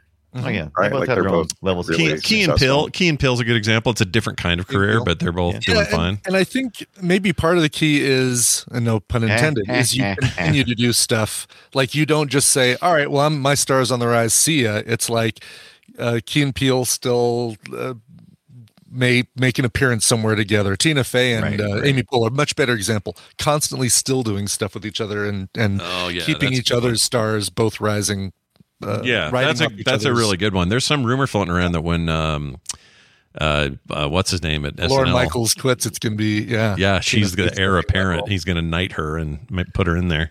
I could see that. Speaking of Chris Brown, he said, "Do you know who they're looking at to replace Lorne Michaels?" And my first answer was Tina Fey, and he says, "Yep, exactly." Before I'd even heard the rumors, it makes sense, right? She's just perfect for it. If she wants it. She knows that kind of comedy so well that, been a writer, been a featured performer, all that stuff. A huge success after, like, she's been through the whole ringer that is SNL. Like from top to bottom, and even a parody of SNL. Yeah. No, you're right. Yeah. That's good practice. But you learn a lot of stuff by doing a parody of something. It's just funny to think that one day there'll be an SNL where she's as old as Lorne Michaels, and people are doing impressions of her voice. What is this? Yeah, no kidding. We were talking about comedy teams, and we don't really think of a real tight work group with Ben Stiller and Garofalo, but they've written a book together apparently. Feel this book, that wouldn't surprise me. They've talked about doing some stuff. Me either. I didn't even know they existed. I mean, he directed not Dazed and Confused, the other one that Brian brought up. The one Hot American. The one with the I can't think of names today. Fiona Apple. Fiona Apple, perfect. What's her name? I can't think of anything. I don't know if Fiona. I'm going with Fiona Apple. I think that is your final answer. I'll just look up Beetlejuice. Could you reveal the answers on the board, please? Yeah. Hold on. Let me pull it up. Here it is. Oh my gosh, what is wrong with me? Her name is Winona Ryder. Good Lord. Winona Ryder. God. But we've said so many names today, man. You give yourself a break. But what's that early 90s one or mid 90s one that was No, and it's with Garofalo in it. They start together, you're saying? I'm saying that. I see what you're saying. Like The Truth About Cats and Dogs, or the one before that. Reality Bites. Reality Bites. Okay. That's right. That was directed by Stiller, and he played the boyfriend of some douchey musician boyfriend. Or no, I'm confusing that with The Truth About Jane or something. Yep. But that's I've just been rewatching Friends again, and I just happened to, after I watched The Mystery Men, they had Ben Stiller's cameo on Friends, where he plays something very similar to the Furious character. He's like a bad boyfriend, just blows up. And whose boyfriend is it? Doo-doo head. Is it Courtney Cox? Is it Courtney Cox? I just walked through. They were Monica. Not to Monica. Monica. How are you enjoying your watch through of Friends for the 400th time? Well, I'm not watching it necessarily as much as it is on in the background, and I occasionally walk through and I quote the exact same line because they're burnt into my brain. Yes, that's how I see it. If you want to have your mind, if you want to have your mind blown, go watch, and I'll find the exact episode. But in season 1 of Taxi. Wow! There's a character that's there the entire first season and then just disappears. He's like this rube fresh off the boat, Midwest, steak and potatoes guy named John Burns, I think. Okay. And he's a cabbie he's a guy that Alex picks up, somehow comes back to the Sunshine Cab Company in the first episode and becomes a cab driver because he's got nothing else going on, and then he's there for the whole first season. One of the episodes is about him and his girlfriend becoming his wife, and they go to their apartment. And his apartment is the Monica and Rachel apartment from Friends, with that big angled plate glass window with the bedrooms on the side. I saw this and I was like, oh my god, the kitchen on the same side. It's mind blowing. Like that kind of stuff. I love stuff like that. When I first heard that the Fraser apartment and coffee shop are just two ends of the same exact set that was Cheers. Right. It's just like, what? Oh my gosh, I can tell. So then when you think about it positionally, you can kind of see, well, that's where Norm would sit, but now that's the end of their apartment facing, like you can kind of situate. I'd love that kind of crap. Yeah. Mm-hmm. Oh man, when Taxi was around, Andy Kaufman's character in that, I knew nothing about Andy Kaufman at that time, and so it's just so weird that my experience with his whole character, my whole experience with him in general, I didn't even realize it's like probably the 80s before I found out his other comedic stuff. It was just weird. Oh yeah, no, dude. That I had no idea when I was a kid. In fact, I thought that was somebody's real accent. I didn't know. I did too. I thought it was really him. In my mind, when I found out it wasn't that. Yeah, and then I would see like an episode of Letterman or something, and he'd come on there, and I'd be like, "Who is this?" Like, this was not our weird avant-garde comedian, but he kind of became that for 2 generations. Like, he crossed over. Speaking of, I have to issue my. Would you just let somebody do their native accent? About Mystery Men. Oh my God! Just let Eddie Izzard talk like Eddie Izzard. Oh yeah. He didn't talk a lot, so it's kind of surprising that they even felt that necessary. Yeah. It's so he is full.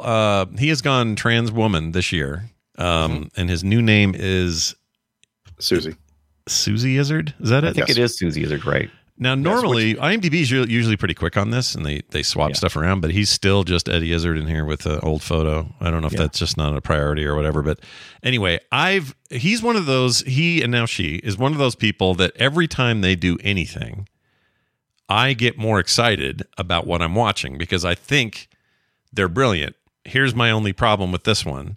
I think you're right about the accent. That's a problem. They should have let them just be British. But also... Well, we said this, but get rid of all the other theme stuff and let these disco guys have a bigger role. Like let them actually be bigger henchmen. Yeah.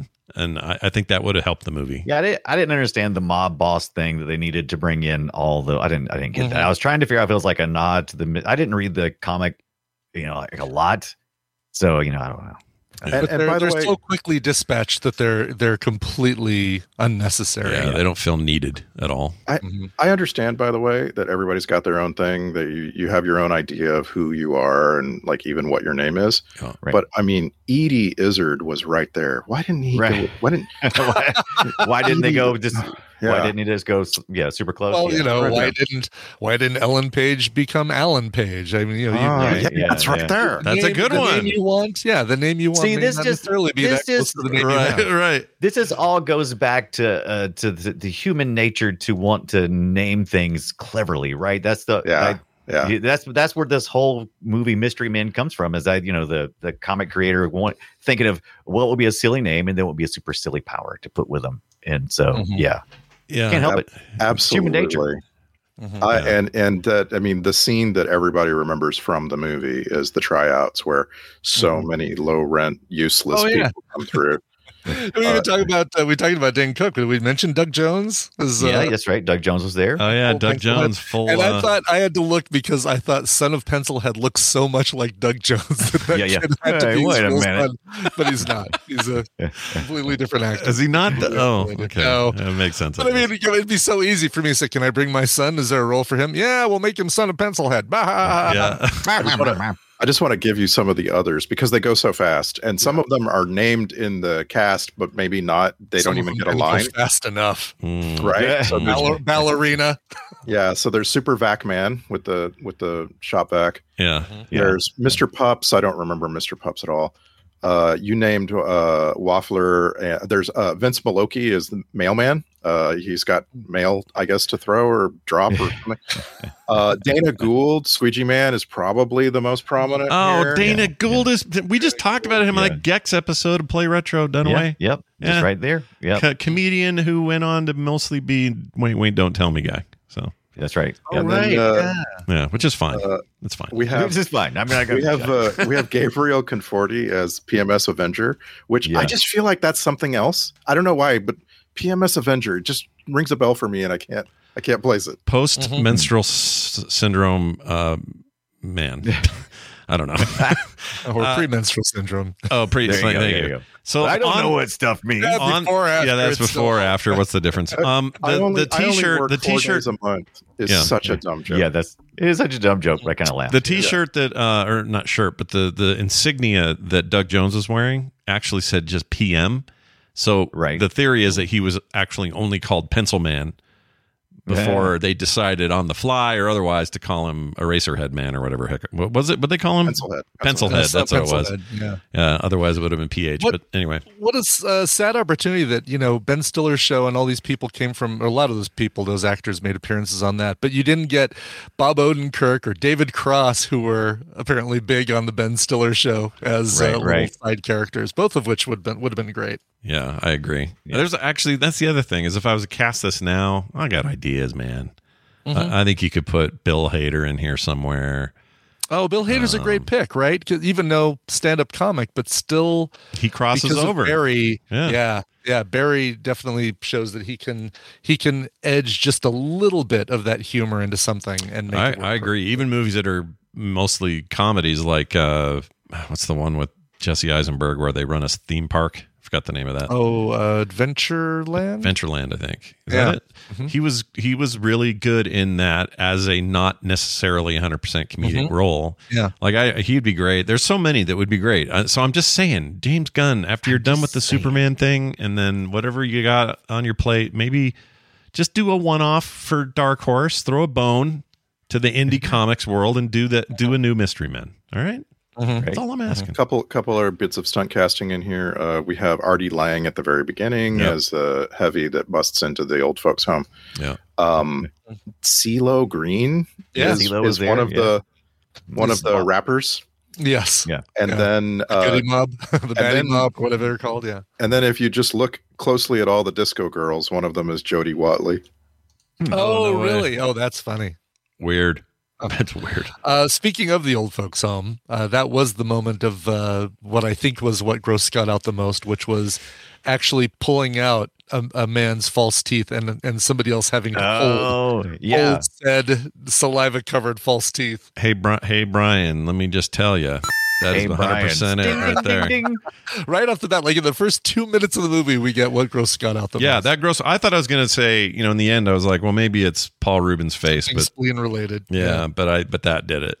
The Paul Rubin zits are gross. So the zits on his face were really good practical effects. Very believable looking. Zits. Yeah, it just made me want to reach through that screen and like put on a pair of gloves and squeeze that shit out and get him out of here. Get him out. Gross. Now that grossed me out the most just now. I know it didn't have like a real effect, but it was very gross how they did away with Greg Kinnear. Turning him into this burned body, and then Janine Garofalo comes and just like breaks his hand off. Yeah. I don't think he's gonna pull through this. Yeah. I think that was Ben Stiller's influence. Jeez, he wanted everything to be very like visual, like shocking. Have you ever seen Something About Mary? When the Franks get above the beans get above the Franks. I didn't think they were going to show it. It's like, they're not going to show it. That's less of a Ben Stiller thing, and for sure more of a Farrelly Brothers. Oh, thing. hell yeah. True story. Freaking Farrellys, man. Those guys were, in their heyday, they were willing to go there, Yeah. They don't do that anymore. Not so much. I'm Sandra, and I'm just the professional your small business was looking for. But you didn't hire me because you didn't use LinkedIn Jobs. LinkedIn has professionals you can't find anywhere else, including those who aren't actively looking for a new job, but might be open to the perfect role, like me. In a given month, over 70% of LinkedIn users don't visit other leading job sites. So if you're not looking on LinkedIn, you'll miss out on great candidates like Sandra. Start hiring professionals like a professional. Post your free job on linkedin.com/achieve today. Hey there, it's Michelle Norris. I'm host of a podcast called Your Mama's Kitchen. When I travel, I'm usually looking for a way to find a taste of home when I'm not at home. And one of the things I love to do when I am at home is entertain. And Airbnb allows me to do that. When I was in California recently, I rented a house that had a great kitchen. And when we were sitting around the table, we were all thinking, we're in someone else's house. Someone could be in all of our homes as well. If you have a home, but you're not always at home, you have an Airbnb. Your home might be worth more than you think. Find out how much at airbnb.com/host. All right. Well, I think we can do some clips. Yeah. I will say this right before I play these clips, and that's this. Jeffrey Rush really held on to her boobs while he was dragging her around. What's her name? Carly Fione or whatever her name is. What is it? Claire Filoni. Yeah. He just, I don't, you'd have to see the scene again. I almost capped it, but where he's just holding her where boobs. he's threatening Mr. Furious at the end there, and he is absolutely copping the feel. Just totally is, and I don't know if everyone's cool with it. Is Jeffrey Rush being weird? Like, I don't know who to blame there for that. You know, I like Claire Forlani so much that I have spent years trying to slip Meet Joe Black into film set. Oh, she's so what's the word? She's just so you can't stop She's watching. a very believable, You can't stop watching. Compelling looking actress and very believable. Yeah, although there you go. she always seems to be working at the diner when she needs to be working at the diner when they're there. She's always seems to be at home when Ben Stiller needs her to be home. Yep. And she is still really nice. Still beautiful. She's like 51 or something. Just gorgeous. We have only seen her in one other film sack movie, and that was The Rock. Oh, did we never see In the Name of the King, the Dungeon Siege movie? Oh, we have not done that yet. We need to put that on the list. And I'm fine with Meet Joe Black because I've never seen it. But isn't it like 3 hours long? It's pretty long. That's It's a the very problem. long. It's a very long movie. It's It's pretty very long. slow. Yeah. But I liked it. Yeah, she's great, though. Really like her. I had a major crush back in the day on her. I've gotten over it. I'm fine now. I've gotten over it. Have you? Yeah, I mostly have a crush on this cleric in Baldur's Gate 3, if I'm honest. Oh, well, sure. Oh, yeah. She's not Who even a real doesn't? person. Yeah, something about her voice. She's very resistant to my wiles, all that. All right, let's play some clips. This is first one we're going to play. This is the shovel doing his thing. You might just as well shovel it in. Doing his one-liners, Yeah.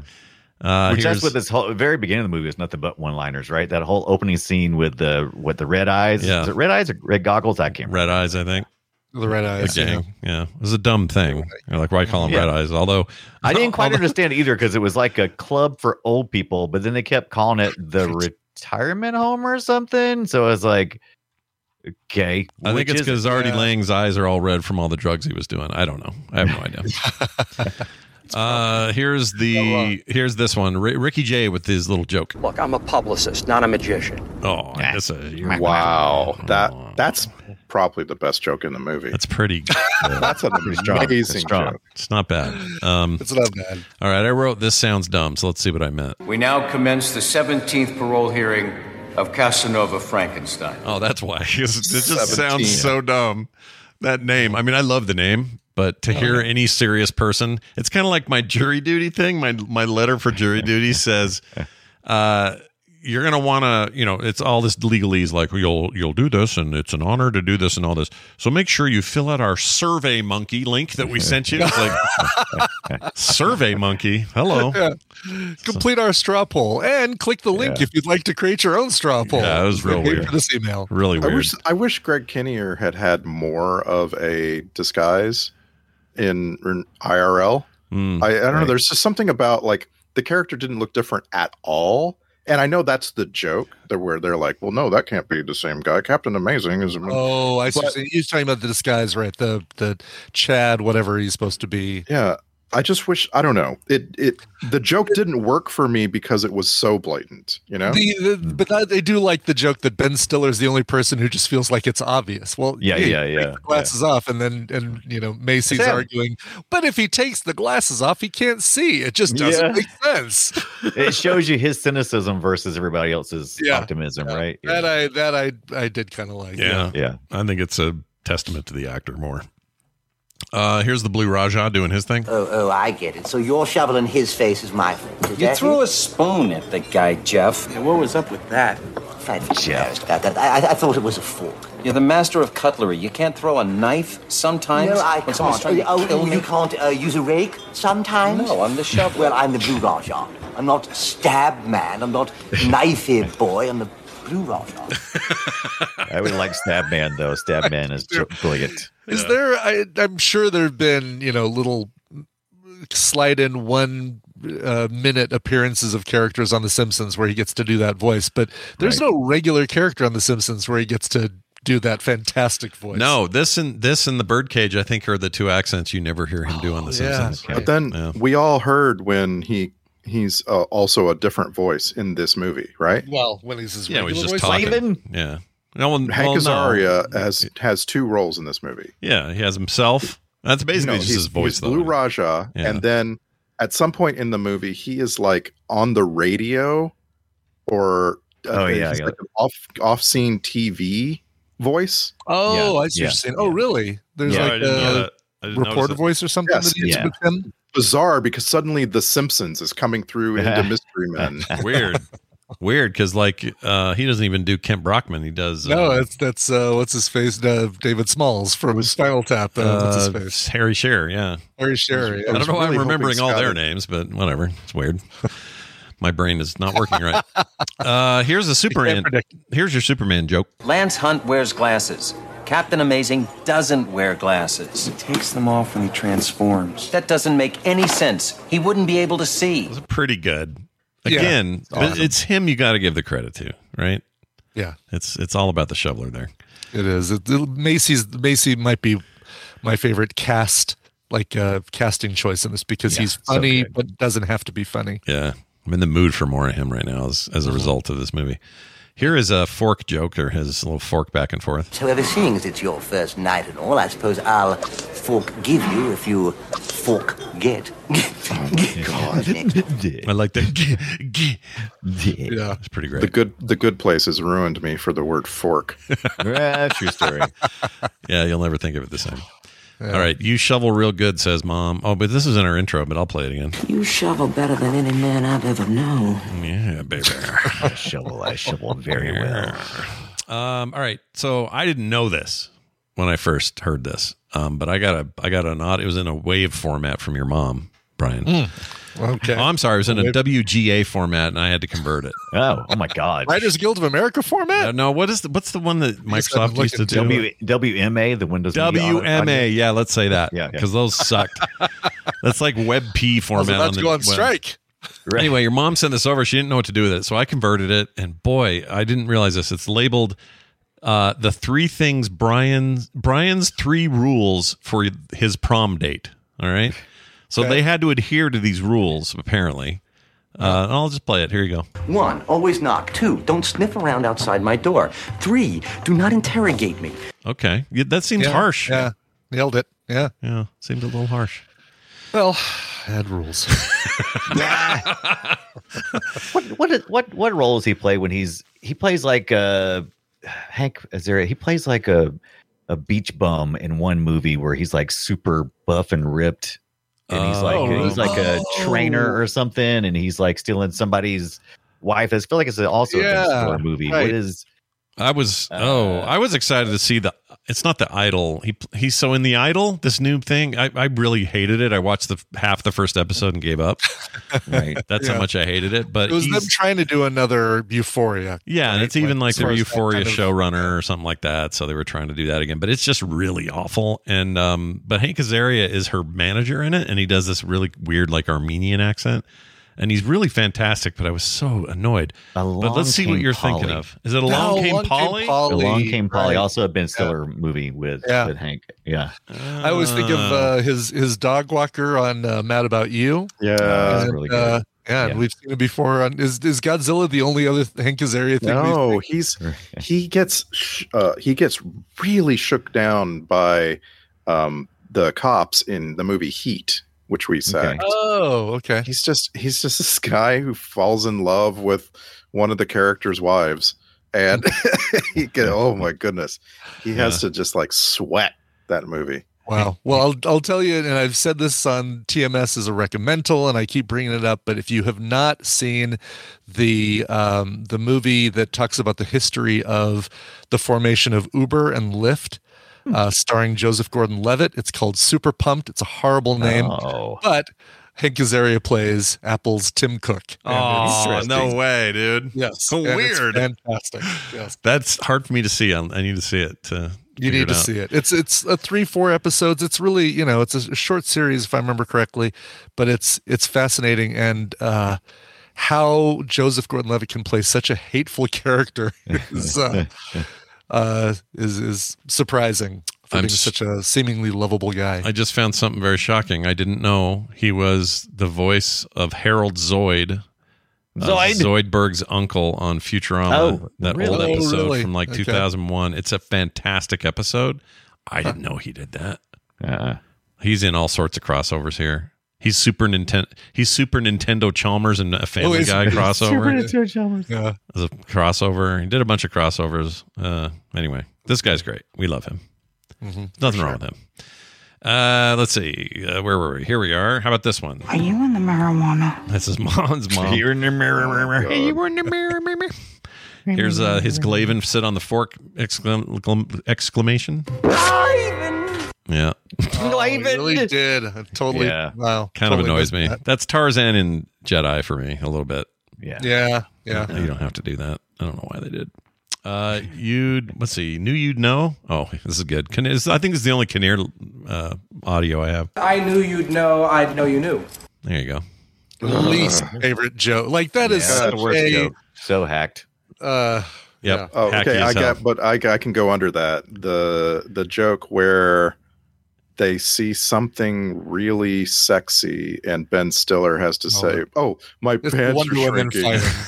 Feels like my pants are shrinking. Oh, when they're watching the women fight, the girl Wonder fight, Woman, the fight of the Wonder Woman. And Hank Azaria, they imply that the Blue Raja is not straight, right? Because he keeps every time something comes up like that, he like looks away or a little bit. It was subtle, but yeah. Or maybe he's very pure or something because he still lives with his mom or something. Kind of what I got. Yeah. Yeah. The further I got, his mom was Louise Lasser from Mary Hartman. What? Yeah. What? Yes. Really? Wow. Yes. Are you in the marijuana? That's great. You in marijuana? Here's a weird old lady. Where's Sergeant 9? It's 9:25. I love that. I forgot about that part. Lady. Yeah. Brian, Dunaway, you're a fan of no one doesn't have a friend. Exactly. I love that friend. That kind of like. I doesn't have a friend. I love that kind of shit. I love those kind of those characters. Yeah. This is one of those for sure. Because she's so in your There's face. something about Mary, the next door neighbor with the leather skin. Yeah. Here's a name I liked. Princess Headbutt. Princess Headbutt. That's a great name. Pretty good. I wanted to know what her powers were. I guess she headbutts really good. Pee-wee shows up. Here's the spleen. Here you go. Hey, fellas. We're on the street looking for superheroes. I don't like that spitty voice. You don't like the list? No, list I hate it. Spitty? I really do hate it. Like what's the Leguizamo thing in Ice Age? That voice of the sloth character? He does the same thing. I hate it.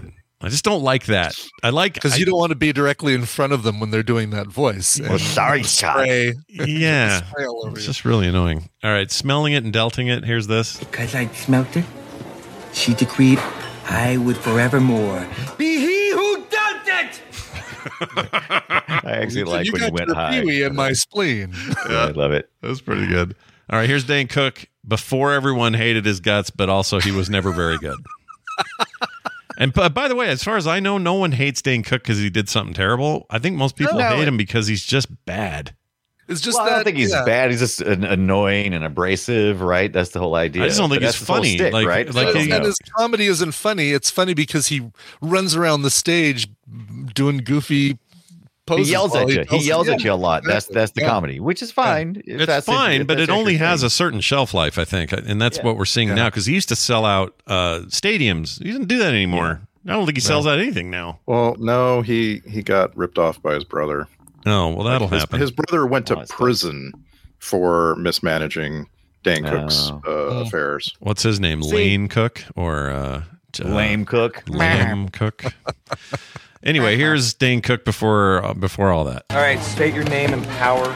I am the Waffler. With my griddle of justice, I bash the enemy in the head, or I burn them like so. Oh, don't do that. Okay, I will say he was pretty good in that Steve Carell family drama called. Oh, right. The one. Oh, help me, Brian. What is that called? Yeah, the one where Steve Carell sings "Let My Love Open the Door" by Pete Townsend. And it's Dan in Real Life. It's Dan in Real Life. Dan in Real Life. Oh yeah, that movie is great. I love that movie. It's really good. He's just a dude. He's not being funny Dane Cook. He's just being not trying too hard. Dane Cook. How about that? Dane Cook. Yeah, I actually liked him in Shorties. Watching Shorties, I used to enjoy when they would do his little skits and stuff. And you know, he does this thing that we saw in Mystery Men repeatedly. Like he's in the movie Waiting, the Ryan Reynolds movie Waiting, and he's just got a bit role. His job is to be funny. You know, Yeah. Right. and it's fine. I don't remember if I ever see Waiting. Was Waiting good? Oh, I love that movie. It's so funny. Never seen Waiting, Employee of the Month, Good Luck Employee of Chuck. the Month? Yeah. My Best Friend's Girl. I think I've just seen 20 minutes of Dane Cook's stand-up, and that was enough. That's for me. all you needed. That's enough for you. All you needed. That's Oh my all gosh, I this needed. movie, Luis Guzman, Anna Faris, Justin Long, Which John was that, Francis Waiting? Daly. Yeah, I've never It's seen okay. this. It's okay. Yeah, it's not bad. It's probably a better one of all of those. It's like a restaurant deal. Is that the thing? It's waiters, right? Bunch of waiters. Allison Yep. Pill. I love That's her. the gimmick. I just can't ever fault Ryan Reynolds and Anna Faris. You put those two people together 20 years ago, and it's gold. Do you think Yeah. Anna Faris wants to kick Chris Pratt right in the nuts for marrying Schwarzenegger's daughter? Do you think he's just because he really unceremoniously kind of dumped He her? really did. He was such a, and then did that whole video about, this. It's finally great to be with the person that I was meant to be with, or something. That That's such a dig. That's such a dig. That's awful. Dick move. Yeah. Really awful. Like I don't feel like she deserved that. I mean, if things aren't working out, fine. That's everybody can have that. But I don't know. It just felt dickish. And then he was all churchy about it, and it's like, dude, I don't know. Maybe shut up. Maybe just don't talk. Maybe shut up. Just maybe make Maybe you Guardians just, shut because up. I Maybe really just do like you on camera. I think you're a good actor and you're funny and you do stuff. So quit being a butthole. Yeah, maybe you don't get engaged the next year and elope a few months later. Yeah. You do that, you just don't talk about it. You just keep that shit to yourself. Yeah. Maybe Right. you just don't talk. Exactly. Here's Doug Jones as Pencilhead. Hi, I am Pencilhead. And I am son of Pencilhead. We erase crime. 2 generations of. Yes, thank you. 2 generations of. I mean, there are moments That was in this improv. movie that That'd are be really improv. funny and improv. Yeah. They kind of like, I don't know if this isn't a very good comparison, but they kind of evoke a little bit of like not John Heder, Jared Hess style. Oh yeah. Yeah. I mean, it also feels like in essence one of the, SNL skits where it's just every performer comes up with a funny superhero and then just enters frame, announces who they are, and then you move on. Yeah. Well, and also SNL does this thing where there's people who happen to be in New York City and available on Saturday night, and you walk them on to do things. Right. Like that's what this whole movie felt like. Anytime there was a cameo, I was like, did they just go over to the Comedy Store and grab people, drag them onto this set? Yeah, I don't know. Yeah. Like if it did feel like it at times. Here's one. This is a clip where the spleen is picking up on Garofalo. Enjoy. You're really good. What's up? I'm the spleen. I'm the bowler. How you doing? Very attractive. He made me laugh. He was funny. There must have been so much spittle. Oh yeah, gosh, right. yeah. Oh, Paul Rubin spittle. I don't know. Rest his soul. Here's apparently this is funny. Apparently we don't. Ass. That was great. Well, yeah, again, for his character, the wholesome character that he is, that feels like the worst word he could say. Yep. I think this is Eddie Izzard doing something. I'm the guy that gave your daddy the shaft. Yeah, that's him. Gave him the shaft. Teamwork. Teamwork. Yes. All right. Okay. That was my deal, Wade. My deal. That's what he says. Right. All right. Here's more forks than flatulence. You will have to have more than forks and flatulence. Yeah. Wes Studi, baby. Doing his thing. I mean, he's right. No, he's right. It's like he's generally wrong. Yeah. Like he's just like making stuff up. But Yeah. like, that's The Sphinx was right in that one way. You're not wrong about it being right. Here's Pee Wee yelling. That's basically Pee Wee. Yeah. That's fine. Yeah.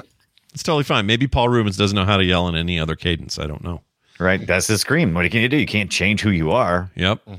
same exact scream that we got from him in Flight of the Navigator. That's true. Except it wasn't him, right? Voice, the ship voice, yeah. Hey, you didn't tell us how many Pee Wee or Paul Rubens movies we've done. How many? That's is it. That's it. Just the two. Flight of the Navigator is the only other one. He gets a credit in Cocaine Bear because he was on like a TV. Yeah. In that movie. Yeah. But nope, just Flight of the Navigator. We didn't do the first Pee Wee. I thought we did Pee Wee's Big Top or something. Didn't we do? No, I don't think we haven't done any of those. Yeah, we haven't. How? Nope. I thought we did Paging Mr. Herman. I guess Brian just has done it a bunch. And Ray just did it a few times. Yeah, no kidding. Actually, it is a really good point. Because where did that come from? We did that one. Paging Mr. Herman. We did that movie. No, we didn't. We've not done Pee-wee. We didn't. Randy's wrong. I'm telling you, Quick Sack LI is then also wrong. Quick Sack is wrong. I don't think so. Let's see. I would like to sack a Big Top with you guys. I feel like Pee-wee's Big Adventure is just a good movie and it's just funny. But like Big Top is questionable. Yeah, there's more to tear apart there. I agree with that. I still kind of like Big Top though. Dunaway, I'm trying to find you even saying this, and I can't find it. There. Oh, I may have found it. Hold on. Paging Mr. Herman. Here it is. Mr. Herman, you have a telephone call. No, it's the actual. That's the actual. I'm so one, good. yeah. Listen to me. I'm so good. You're so good. You nailed it, man. Spot on. Well done, Dunaway. All right, here's a fallen fart. All right, that's that. Some pleasure is all somebody's. Pleasure's all mine, Frankenstein. That's CeeLo Green right there. CeeLo Green. Yep. F you and F me. Right. Did you really not capture any of Tom Waits' like ridiculous gravelly voice? Only the intro. I didn't bother with him much after that because that was the longest he spoke. The rest of it was little short bursts and stuff. It just wasn't. Yeah, most of it was like him talking to himself when they come in, that kind of stuff, or him talking while he's watching TV. Yeah. But this I saw the action out there. That whole thing at the beginning of the show. Here's this one. Oh, dress. This is pretty good. Check this out. You dress in the manner of a male prostitute. When he's trying to make him furious. Yep. Yeah. I want to go watch Mohicans after that and go. Yeah. Same guy said that thing. Same guy. Yeah. Dude, that movie's so good. Oh my gosh. Wes Studi. I love him. Love him. I feel like we also need to sack Deep Rising. Oh, in that movie. Yeah. Dwayne, did we do Deep Rising? Have we not? Wait, it feels like it. So. Hold let on. it go. Oh yeah, you know what? I'm thinking of Deep Blue Sea. I was like, isn't that where Samuel Jackson gets eaten by a shark? But yeah, now this is hilarious because Deep Rising was the antithesis or the same year giant the meteor. Yeah, the twin thing of Armageddon, and that's funny because Armageddon is the one until we finally watched it where we couldn't believe we hadn't already seen Armageddon. So now that's Deep Impact that you're talking about. Oh, Deep Impact, Deep Rising. That was the other. Yeah, Deep Rising is like Ghost Ship twin. I don't remember this at all. No memory of Deep Rising. What is that? Hold on. It's like the twinsy for Ghost Ship. Did it come out at the same time and all that? 98? No, that sounds about right. Oh, wow. Treat Williams. Are you sure we didn't see this? I'm positive. Frank Jansen. I'm 100% positive we have not sacked Deep Rising. I want to. I'll put it in Sacktober if possible. I swear I've seen Treat Williams and Anthony Heald in the same. I was sure I'd seen this. That's going to bug me. Treat Williams just died not long ago. Yeah, I know. Yeah. We was going to watch a Ray Liotta film before it got pulled, right? I mean, it's just, it's just too soon for all. We that watched, stuff. we watched Cocaine Bear. Isn't that enough? Yeah, we watched Cocaine Bear. His last film is what we did. That's right. Actually, we did. Yeah, right after he passed away. All right, final clip. This is Pee-wee swearing, I think. I wrote, is this Pee-wee swearing? And I'm not sure because this movie was PG, maybe 13. I'm not sure. But here it is. It's your fucking calculator! Did he say get your Yes. fuck? It's the fraculator. It's the fraculator. Let me try it again. It's your fucking calculator! Okay, so he's messing up the name Fraculator. Yeah, he's messing up the fraculator. Okay. Yeah. It's your fucking calculator! Oh, man. Yeah, I guess you can do one for PG. It's hard to use yesterday fraculator. It's hard to do. I think even the MPAA is listening to that over and over and saying, I don't know. Yeah, nobody can understand that. I assume, you know what I like to assume? I think the junkyard lady uses the C word at one point, but I'm not 100% sure. Yeah, I'm not sure. Oh, yeah, I got that too. Yeah. Okay, you did hear that. You miserable. Yeah, I didn't capture that. I don't even know what she said 90% of the time. Oh no, that kind of voice just kills me. I love an old lady. I love an old gravelly lady yelling at you. It just makes me so face happy. Looks like a raisin. Yeah. We should get a little thread going in the Discord where somebody can find all the movies that feature that kind of characterization. Yeah. Then we gave you 2. There's your head start, chat room, or whoever. Just get that going. All right. Well, that, as you can tell, is the end of that. Now we have to do the checklist.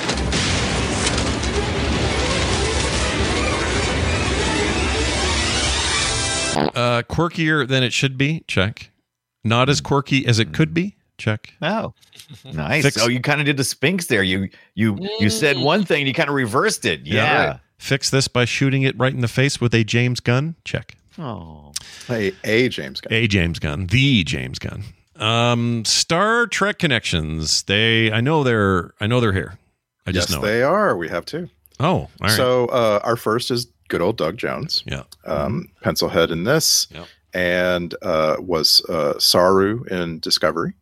Also plays Saru in Short Treks. So he gets the credit there. Incredible character, by the way, on Discovery. You can't fault Star Trek Discovery for its characterizations. They are it's truly amazing. I agree. There's all kinds of story problems, but Saru will be forever one of my favorite Star Trek characters ever. Yeah. I love him. Our other one is Jennifer Lewis. She plays Lucille here, bit role. In Star Trek Lower Decks, she is the voice of the bartender. And, really? Okay. The bar on Star Trek Lower Decks is such a great place to have scenes. And I love that she's in there. Thanks for the reminder that I still have not seen any Lower Decks. Desperately need to. Oh, wow. And are you watching Strange New Worlds? Shortly. Yeah, I need to get in there, dude. I feel bad. Are you watching Strange New Worlds? Yes, although I'm not. I've not seen the new season of Strange New Worlds. Okay, we need to watch Lower Decks real quick for you. I mean, you don't have to, but it wouldn't hurt. We know why. Yeah. Right. We know why. And Strange New Worlds just put out a musical, and it was so good. I didn't realize this until this week, but Christina Chong is a legit singer, a tremendous singer. Yeah. And she's carrying this season, by the way. Oh my gosh. She the security head of security? Yeah. I like her a lot. Her character is really being explored this season. Really good. I love her last year. So I'm excited. I'm just letting them build up so we can binge them. The other character, I really like what's her name? It's like Vasquez or whatever. Who's the ship's pilot? I forget her name. Vargas. I love her. Yeah, she's fun. She's great. That show's great. And she has to do a little singing in the musical, and she's not cut out for it, but she does fine. Right. I didn't know this would be involved in my filming of. Yeah, there's a couple of other actors who need some auto tune in order to make it happen, and it's a little bit cringy, but it's when fun. you're signing up for a Star Trek series, you're not thinking. No, you're not you don't feel like you have to ask in the meeting. There's going to be any singing in this, is there? Right. Jess Bush, who plays Nurse Chapel. Yeah.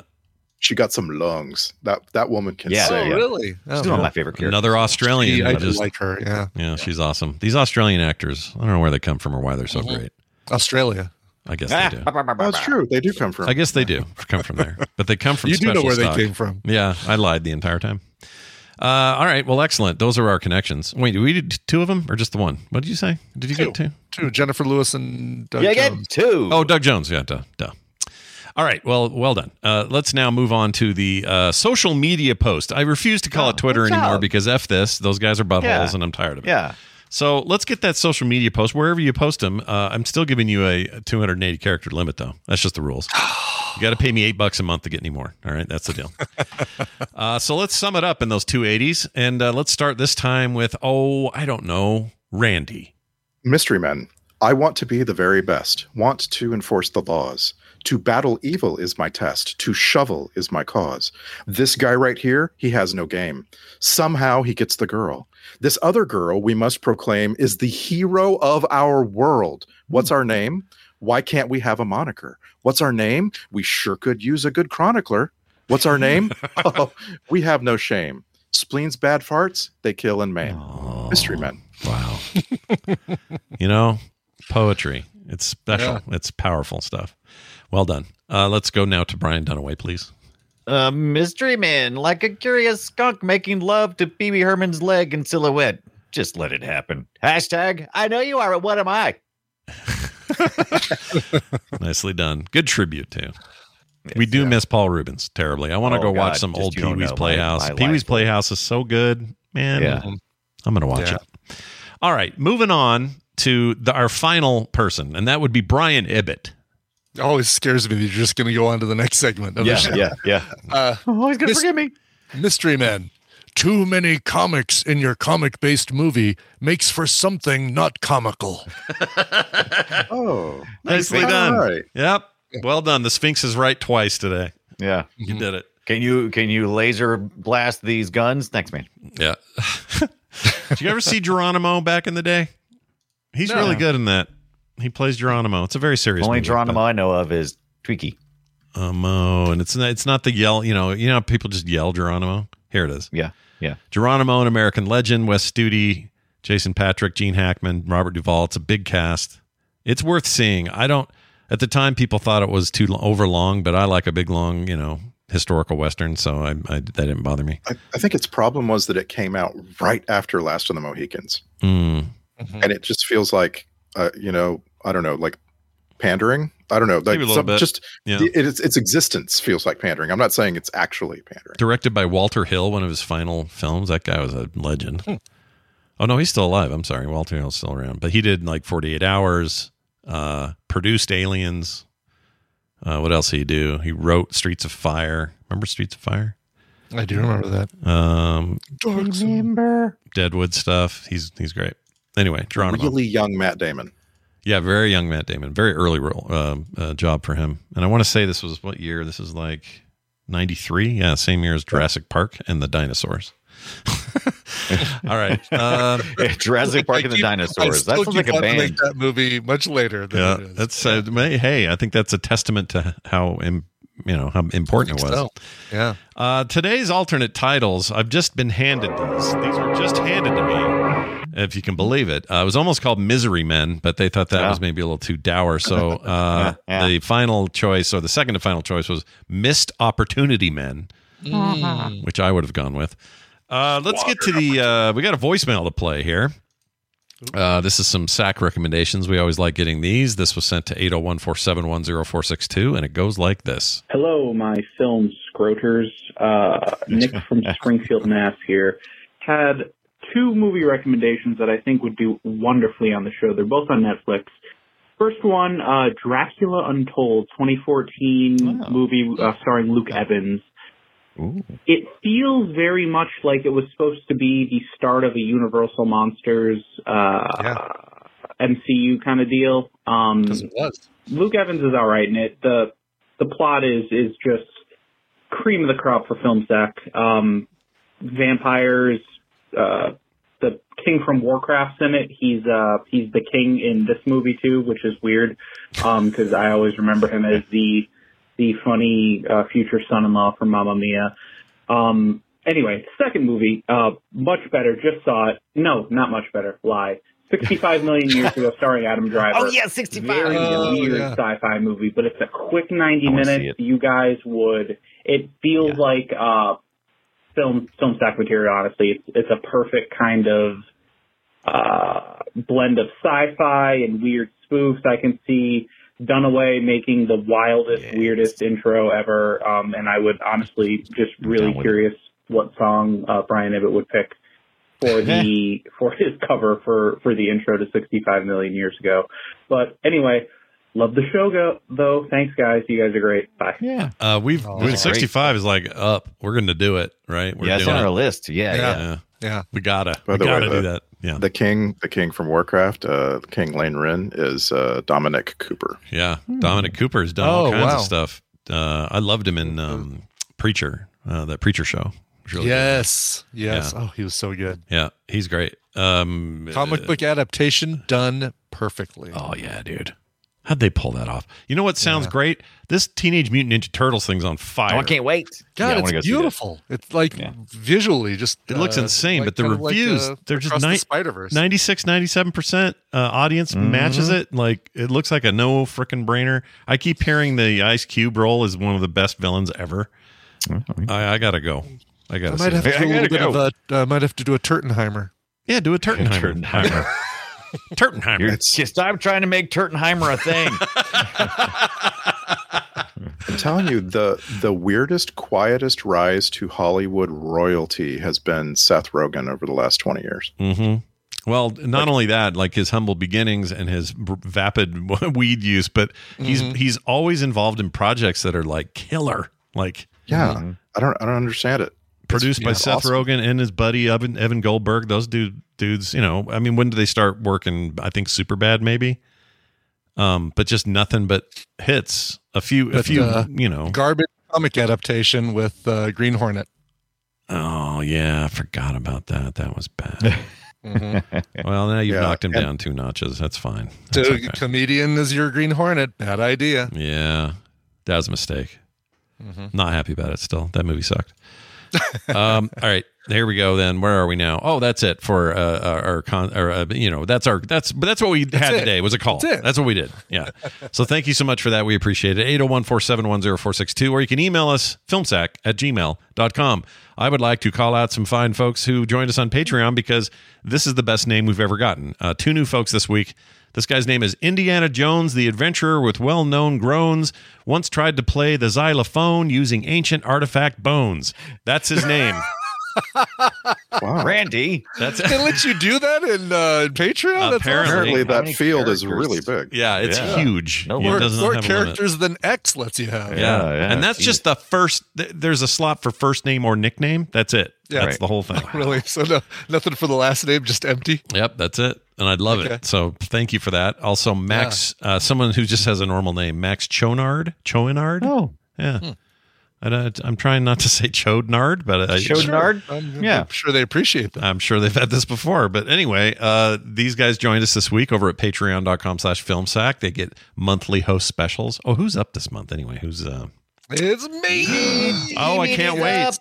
I remember you hinted at something. I don't know if you want to say here, but what was the thing? Or do you Time want to loop say? Movies? Yeah. Oh, that's right. I like that. Brian is a Go ahead. I'm actually going to do just one time loop movie, so stick around. You'll get that episode at some point. All right, awesome. Yeah, sometime in the month of August, it will be your day. I did last month. He's got this month. We got everybody does them once a month. We love doing them. I also send art in the mail. We also got pre-show content every week. We also have no ad feed on the Patreon for all the shows, including this one.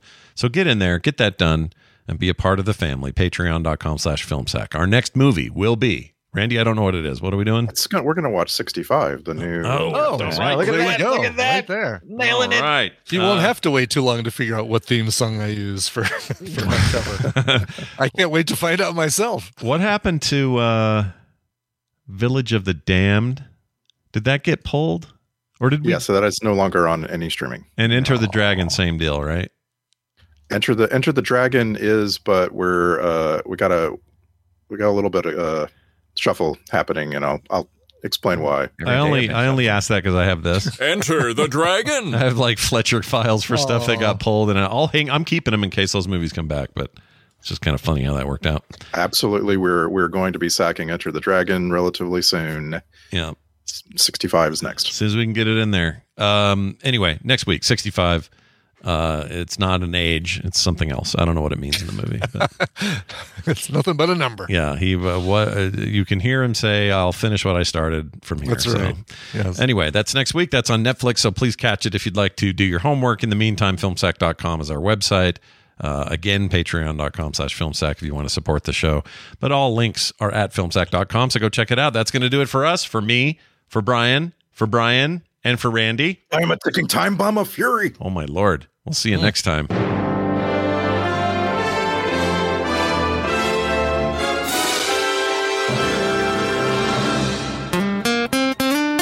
Get more at frogpants.com. I'm the guy that gave your daddy the shaft. Mmm.